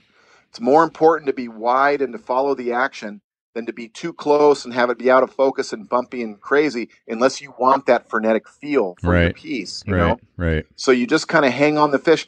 And then as it comes out, you know, the net comes in or whatever you're going to do, you can widen out. And then when it goes into the net, then you can zoom in close and then just follow that fish over to the fisherman and then kneel down and let the fisherman talk about the fish, bring it out, and just stay kind of wide. Mm-hmm. And then if you want to get those close-ups after the talking's done, you get those close-ups. And then if you're going to release it, then you know, you're wide and you release it. And then heaven forbid if you're editing a show and the fisherman goes, "Oh, I forgot to say this or that," well, then just go back and kneel down and do a head and shoulder shot and get them talking about it. Mm-hmm. Mm-hmm. You know, and that's how you make a TV show. You know, but of course, if you want it to be natural and raw and you don't want to cut and it's real, then you have that with the first take because you stayed wide enough, you know? Right. And you let that dialogue carry over. You know, it's nice to have somebody start a sentence, and some hosts hate this, you know, because some hosts think, oh, the camera's on me. They need to film me saying my whole sentence. But a lot of times mid-sentence, I'll tilt down and get the animal because I know that the dialogue is gonna hold over the detail of the fish, and I can go to hands pointing and this and that. I don't necessarily need to see the words coming out of the mouth, you know, because no one wants to just sit there and watch somebody talk. You want to see what they've caught out of the water. So, so you know they're talking. Tilt down in mid sentence, and then get those detail shots, and it will lead right into the fingers pointing and this and that. And then instead of tilting up and leaving the fish, maybe back up with the fish in the frame still and go wider, so you have the fish and the fisherman. Mm-hmm.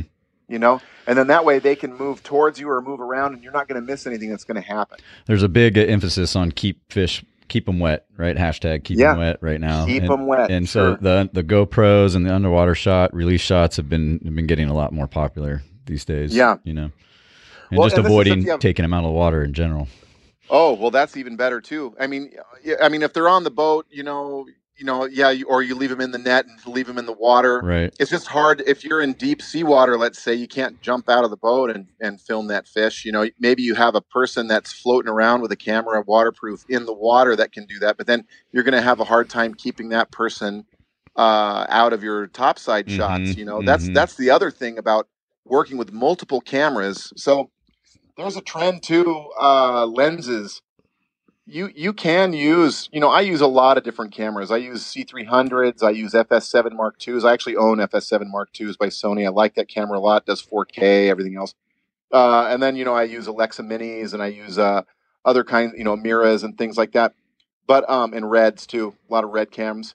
But basically, you have to pay attention to your lenses and your sizes, because if you guys both have very wide lenses on, you might not be able to zoom in that close, so you can't frame each other out. You really want to try to find a lens that can be wide and long at the same time. So if you're working in tandem with somebody, someone could be getting the close-ups, but maybe they might be in your shot, so you need to be able to zoom in and frame them out. That's the hard part with like a drone shot, because you're always by yourself, so you got the guy looking down with his head down looking at the remote, and you have to almost have two vessels or just plan it out. You got to we do our drone shots either before it all happens or after, and we stay so wide that we can't really tell that who's right. That we can't tell what they're saying. We can't tell what they're doing, because sometimes it's nice to have that to cut to as well. So you could knock some of those drone shots out early, or what we'll do is we'll just do special takes for just the drone. We'll move out of the way, But a lot of times what I'll do is I'll film from a point where I can get the wider shots from the ground while the drone is flying, but I know I can zoom underneath the drone, so I don't see the drone in my shot, and then I know I'm out of the way of the drone in the other shot too. So I'll use that kind of positioning to get the 2-for-1. Like if the person's fishing, I've got that wide shot of them fishing. If it's fish on, well, then it's on the drone, but then I can long lens, because my lens is long enough to frame out that drone and then still get the action from a different angle in order to cut to it, and then hopefully I've got my GoPros in good spots where I can cut to those too, and suddenly be on the boat with the guy or girl that's fishing, and then get some comments and some stuff, and then get the release. Hey, Glenn, you obviously, when you're shooting wildlife, it's the wildlife part's the X factor. So it's not really, you don't have this static set where you can, go off of a very tight shot list and script and all this stuff. So how much this stuff from a production standpoint, how much of this stuff is just planned almost like last minute? Do you guys do a lot of pre-planning for the night before? How does that work and then translate into the day, like operationally? How do you guys approach that? Yeah. Good question. Mike Tyson used to say, everyone's got a plan until they get punched in the face or whatever, or punched in the nose or something. Yeah. So that's how it is. So yes, we have people that scout out locations beforehand. We have the other thing too that we do that's very, very beneficial for us is we will work with locals. We don't just come into an area and like try to figure it out ourselves. That there's no way, it would take you weeks to try to figure out where lions are. So they pay the money to have local guides and rangers and park professionals and people or scientists that know where these animals are. So that we know. So what they'll do is they'll go ahead and they'll plan the day. They'll say, okay, we're going to get up really early, like at 4 a.m, 3 a.m, 3:30. We're going to eat breakfast, feed the crew. Then everybody's going to be off by like 5 a.m. or earlier, depending upon how far we have to travel. And so there is a plan. Now, again, Chad, this is like if we're just filming animals, it changes, even your rigs and your lenses change. If you're just filming animals, you're probably going to be on a very long lens, and you're going to be in a position where you are going to just wait, kind of like if you're hunting on the edge of a meadow and you didn't move, you weren't moving around trying to scare things up from the brush. You're there just waiting silently in a place where they eat or come to drink water, and you're going to film a lot of these shots.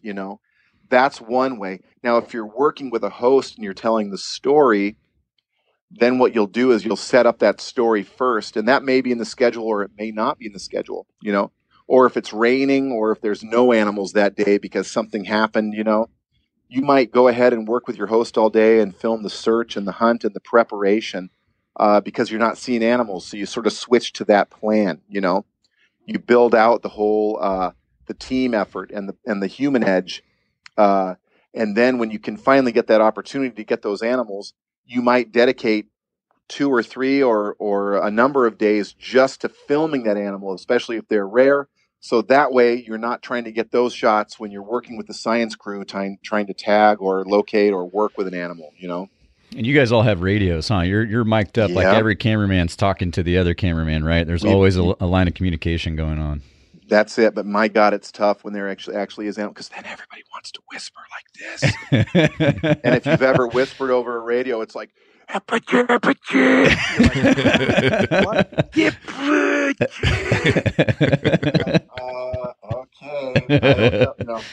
So yeah, it gets exciting and no one can understand each other. But I mean they'll scatter down. Also, two hosts, they change things. We have meetings about what's supposed to happen. All of a sudden, the host shows up and they go, "Nope, we're not doing that. We're doing this. We're doing this." Right. And then it's like, "Oh, okay," And then the day gets shorter or longer depending upon what they say, and and you get it done. But too, that's where the professionalism comes into, because you go. I like that there's always a plan. That's always a nice thing.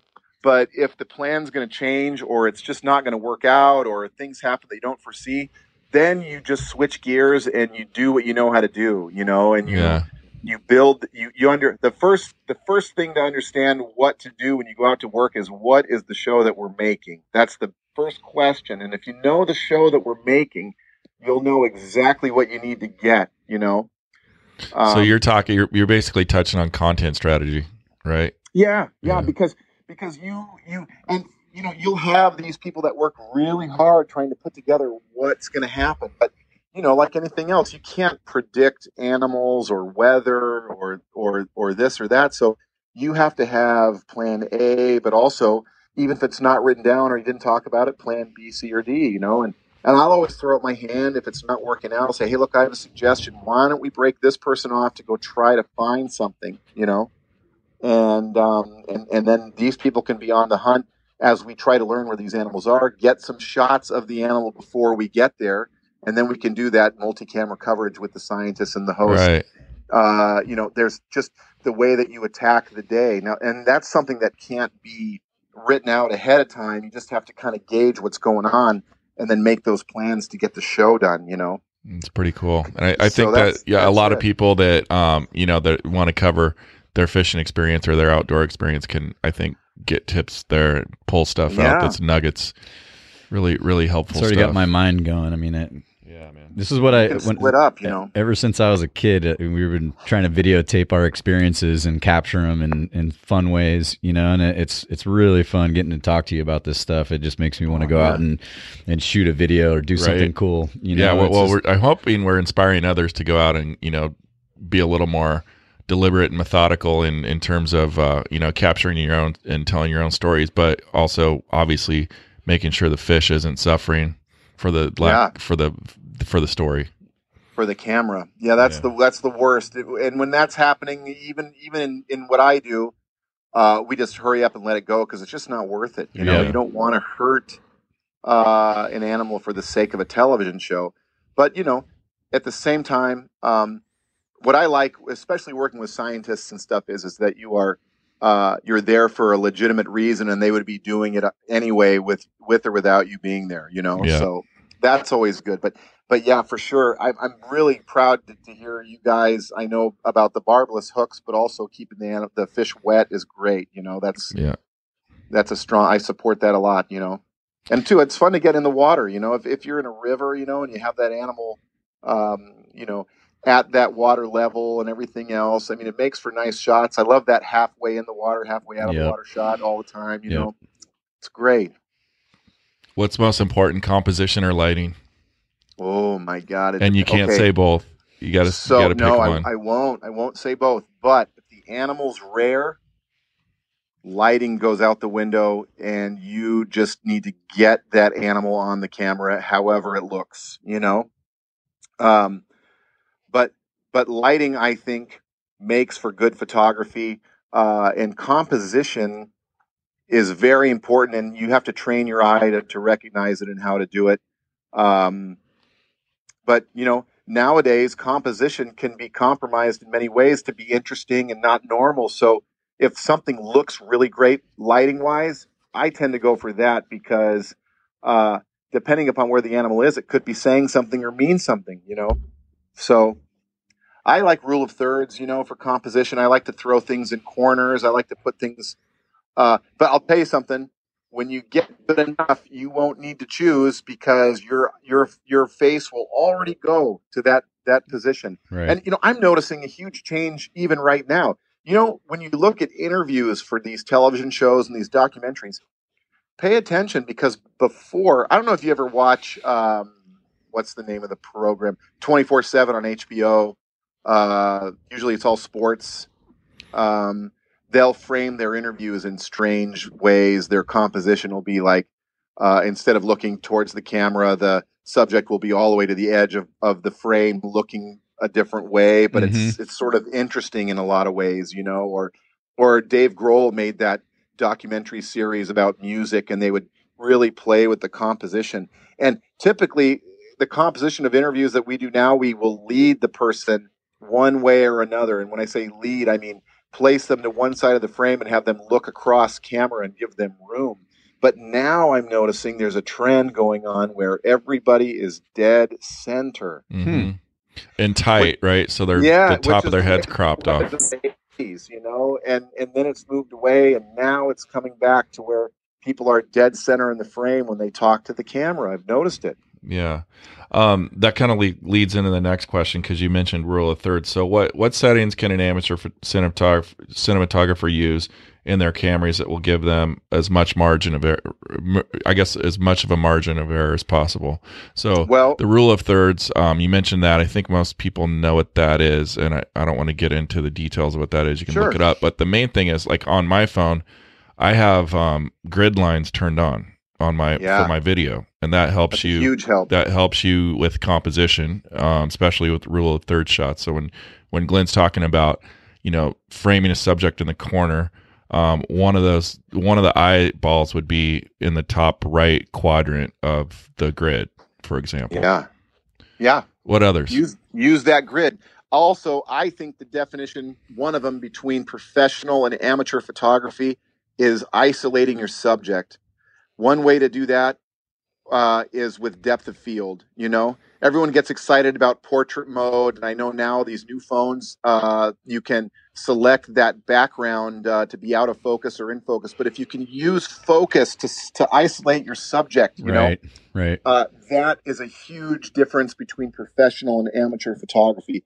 If you can get your fish, briefly, or use your lens to zoom in a little bit for an artistic shot, obviously without compromising or hurting the animal. But if you could be ready and zoom in and focus and use what I call a wider aperture, that means basically on your lens, if you're using a professional camera, if you see yourself more towards the f-stop setting of a 2.8, Yep. or a 2, and you zoom in and focus on an animal, you're going to, what we call in the industry, crush that background, which makes that background out of focus. Yeah.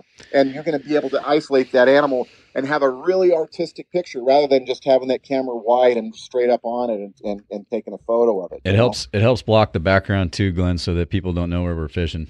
Yeah, it does that. I do that too. If I want to hide something ugly, I just make it out of focus and zoom in as far as I can and shoot it wide open, Even with our iPhones, I've been doing that. Instead of using that portrait mode, I zoom in with that other lens and then tap the subject to get them in focus, and it automatically will blur that background. It doesn't do it like the digital form that the camera does, but it looks cleaner to me. It looks better, and you'll put it over your mantelpiece for sure. So let's talk about technology's impact on your job and where you see it headed. Okay. Oh, yeah. Well, because we were talking like last week, the run up to us actually recording, and there's some exciting stuff going on. So you've been at it for a long time, and how has it impacted your profession? I mean, you've been shooting since the 90s. Yeah. Well, what I've seen is that the cameras now have a wider range.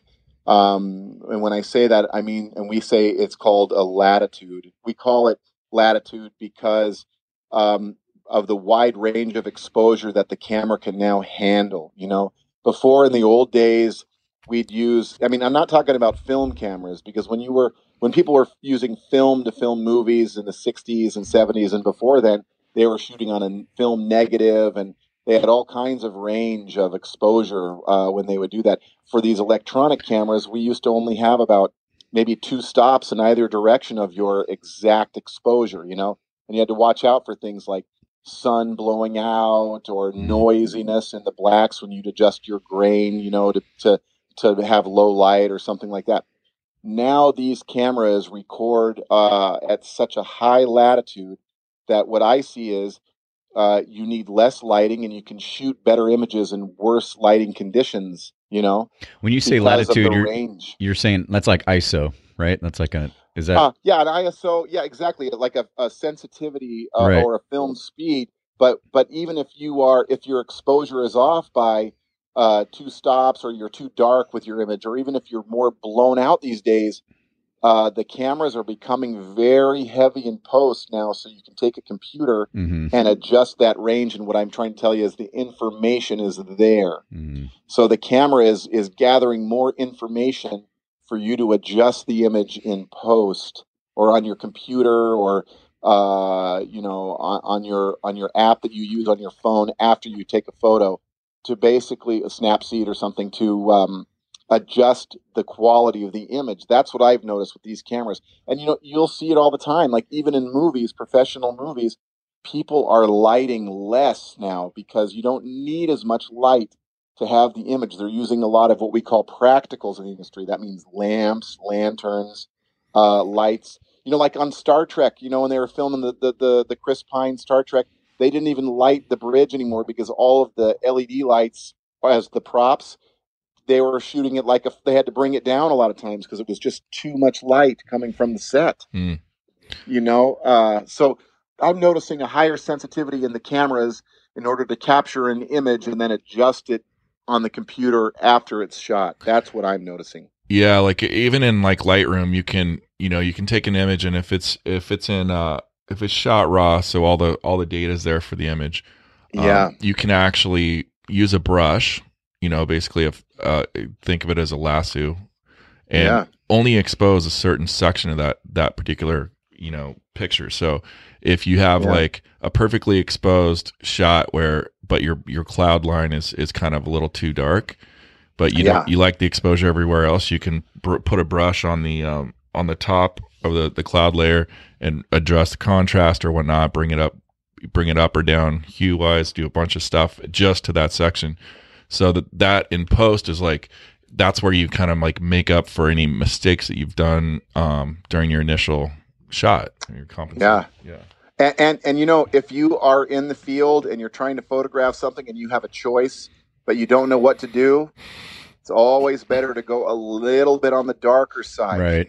Meaning, I was going to say that. Because if you bring it up in the computer, if you blow something out, it gets too bright, it looks white, it's all blown out, you cannot bring that down as easily as if you were dark and you can bring it up. Plus, you risk losing information if you blow things out, because a blowout means there's just nothing there because there's too much light. And like the GH5 that we use, it has a setting that'll actually put lines into that blown out area so that you can instantly see that there's where it's blown out. Yeah, that's right. And usually it's the clouds, right? We're always outside. It's usually the clouds of the sky first. Or in snow. Yep. We call those zebras. Okay. Yeah. That's what we call them, mostly zebra lines. You can use zebras to expose, and you can set them to 100, which will tell you where you are going to lose your information. So what do you think of the camera phone video technology that's coming out? I mean, not even like 6 years ago, the idea of having bokeh or depth of field on your phone was kind of a foreign thing. You would normally get that with actual glass. What are your thoughts on it? It scares me. Well, why does it scare you? It doesn't scare me because I'm too old. Maybe I could be replaced by an iPhone one day as a cameraman, as a director of photography. But I don't know. They I don't think so. But maybe somebody starting out right now would have to compete with that iPhone. I mean, a lot of photographers I know are having a hard time because people have these great, beautiful phones in their pockets to take behind the scenes photos and this and that, and the networks are using them. Yep. And I think DSLRs are so smart now because now you can take a photo and they're Bluetooth connected, so it just appears on your phone. Yeah, that is smart because otherwise those cameras would go the way of the dodo bird. But I think it won't be long before people are using iPhones to film television shows, to film even films that you'll watch in a theater. It's really not going to be long. It's not a stretch to think of a 4K camera on your phone. It probably already exists. Now, the compression and the memory is probably not that great, but that's only a matter of time, Right. And the cameras are getting smaller and they're getting lighter. The lenses, though, when you get into the real deal, the real photography, no one is making a miniature-sized lens for these systems. They're still very large. They can be heavy. It's just the bodies are getting smaller, Right. The camera bodies themselves. It's allowing things to get shot that have never been, nobody's ever gotten a picture of or a video of. I've always said when that GoPro came out, I was like, all right, somebody's going to get eaten by a great white shark, and then they're going to catch the shark, and they're going to get the video off of, out of that shark. Right. You're fine. Yeah. What was that movie with Ryan Reynolds' girlfriend where she uses the GoPro to help save herself? She's stranded on the rock with the shark circling her? Adrift. Yeah. I haven't seen that one. Yeah. Yep. It's worth a laugh. It's good. It's fun. What would you say to, you obviously went right into the industry from a young age, but what would you say to some of these kids that are out here listening to this and wanting to get into filming and cinematography? Like career path, like how would they do it? Yeah. Here's what I would say. I would say learn where the camera goes. Try to anticipate that, because cameras will come and go, and you might know everything there is to know about the technical aspect of the camera, the format, everything else. That's great, but that's the part that's going to change. The part that doesn't change is the ability to tell a story, know where the camera is supposed to go to capture a scene, and start thinking about storytelling rather than the technical aspects. Because the tech aspects are great to know about, because it'll allow you to adjust your range and what you should do. But what will never change is, and where you can build, and where the creativity to me is where does the camera go, and how can I tell a story with this camera? That's the most important thing. And you can do that by, I would suggest watching your favorite movie, but why don't you try watching your favorite movie without the sound turned on, so you can just pay attention to where the camera is and how the film is cut. When you start doing things like that, you're like, wow, look what they needed to make this picture. And then when you get out into the field, you already have a creative backbone or fallback plan or way or method to capture what you're trying to make on camera. And that's what I would suggest to new people, is learn where the camera goes. Yeah, very important. There's a film, and I don't know, you've probably seen this, Glenn. Have you seen Ombak? No, I've not. It's a Thai boxer film. Oh, I've seen trailers and things for it. Yes, I know about there's one scene in that movie that's a continuous shot, and it's like a fight scene on multi levels. It's like in this circular building, and the building's got like this corkscrew staircase along the outside of it. And I don't know how the hell they shot it. There's some big boom or arm in the middle on this big camera, but the whole thing like just goes up these 4 or 5 levels, and metaphorically, as he goes up each stair, each section of stairs, the bosses get harder and harder until he fights the one at the top. But this is a single take, and if you want to like watch what you're talking about, to me that's like the first thing I thought of was that scene in Ombak when he's fighting up the stairs of this building. It's just sick, and how they pulled it off, I have no idea. I'll have a look at it. I mean, I know I've watched Atomic Blonde with Charlize Theron and that staircase sequence. They took that. I'm pretty sure they took that from that Ombak film. I'll send you a link to it. But or Children of Men. Have you seen Children of Men? Yeah, but I can't. Is it when the building blows out and they're getting shot at?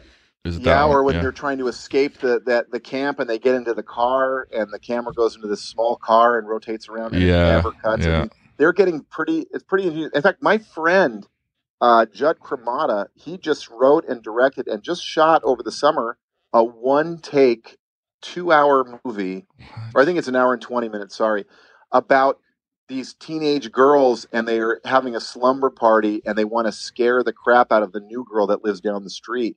Only when they go to do it, they never come back, and something's happening. It's like a thriller. Oh God, it's like urban Blair Witch, basically. Take.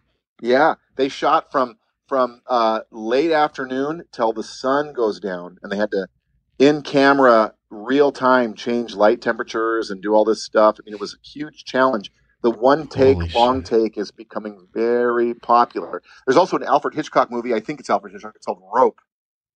Everybody looks at this movie called Rope, and it's also long take. And the Russians were doing this long take business in a movie called I Am Cuba, where they go up and down through a side of an apartment building and through a pool. And that's where Boogie Nights got a lot of its shot ideas is from that film. Okay. Yeah. I mean, that to me is great, because you know what I love? And Roma, it won Best Cinematography. I was happy because I like it when films aren't so cutty and they let the actors act in front of the camera, and it's like this kind of mise en scène, they call it. It's like this movement of characters in front of this lens, and the camera is not so busy, so you don't even notice it. And then, like, after 2 minutes, you go, wait, the camera hasn't even cut yet, and then to me that is a classic, great old style way to make a great film, because we got into this area where things were so cutty all the time, and that's great for frenetic action and stuff, but it is nice to see that camera just roll and have things happen. There's a scene in Kingsman. You guys have seen Kingsman, right? Mm-hmm. And remember the church fight scene? Mm-hmm.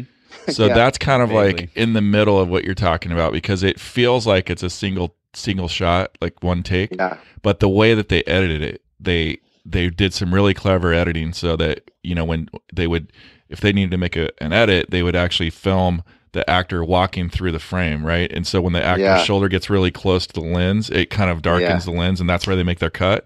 But when they stitch it all together, it's just one big fluid scene. It's a really, really beautifully done just fight scene, you know, and it's kind of in the middle of not too frenetic, but it captures like the actor actually moving through the space like you're talking about, Glenn. Right. So where are you off to next? Are you going to climb any mountains or hang off any cliffs? I watched Free Solo last night, and my hands were sweating the entire time. Yeah. I'm just where's SEAL Team 6 going next? This guy's crazy. Oh, well, right now I am in a holding pattern. I've got a couple shows that I'm waiting on. I'm waiting to see if even this Jeff Corwin show comes back, which it very well could. That would mean 22 countries around the world again. The other show, I have an Alaska series that might go. The thing is, right now, there's a thing called Real Screen. That's where producers and production companies get together with networks, and they decide the shows that they're going to make over the spring, summer, and fall. So that happens right around this time. So everybody is in pre-production right now for things that they haven't let anyone know about yet. So, you know, I've been in town. I've been working. I had a very busy time with the Oscars. I filmed Elton John. I was his cameraman for his Oscars party that he had in Hollywood. Very cool. So I got to be with him.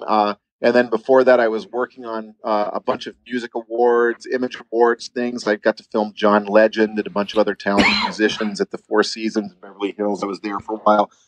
So it's been kind of a busy time, but right now the quiet before the storm. So that's cool. We're waiting to see what is going to come down the pipe. If you could call out your dream location, where would you go right now? My goodness. It's a tough one, huh? You know what? I would probably love to explore like snow leopards in Nepal, something like that. And bring back some Nepalese coins. That's it. And have some ancient artifacts. I'd love to explore like old world ruins and things. That's my favorite, is endangered animals and ancient architecture. So anywhere like, you know, I would love to go to a war-torn Middle East and film their ancient ruins, you know. That would be pretty exciting. But again, we'll see. You know, you get the producers and the accountants and the bean counters and the insurance, and then all of a sudden you find out you're just going to go to you know, Montana and film a mountain. You know, that's what happens typically. But cool, we can dream, right? Yeah. Well, thank you very much for taking the 2 hour. We're at a 2 hour mark right now, almost on the button. And it's, how about it? I always love talking to you, man. And I'm glad we got to catch up last week. And I'm really stoked you were on the show today with us. Well, thanks for having me. Do you have anything? Super great. No, it was fun. Yeah. Thanks a lot, Glenn. It's great talking with you. And before you go, Glenn, what's your Instagram? How can people follow you? CDog297. You can find me at CDog297 on Instagram. The letter C, not SEA, but the letter C. Yeah, dog. the letter C, D-O-G, and then the numbers 297. As in chili dog. That's right. Why do they call you? Which is a whole nother story. Yeah. We never got to that one. I know. Maybe for next time. Maybe for next time, guys. All right. Well, thank you guys for listening. If you like this episode, leave us a review. What else? You know, we got hats and stuff coming at some point. Got some apps dropping at some point soon. I want a hat. Check out Cast Hope. Check out casthope.org for sure. Doing some awesome stuff. And we will talk to you guys next week, most likely, if we're still around. This podcast would not be possible without support from our sponsors, Fish Bio and Amp.Build.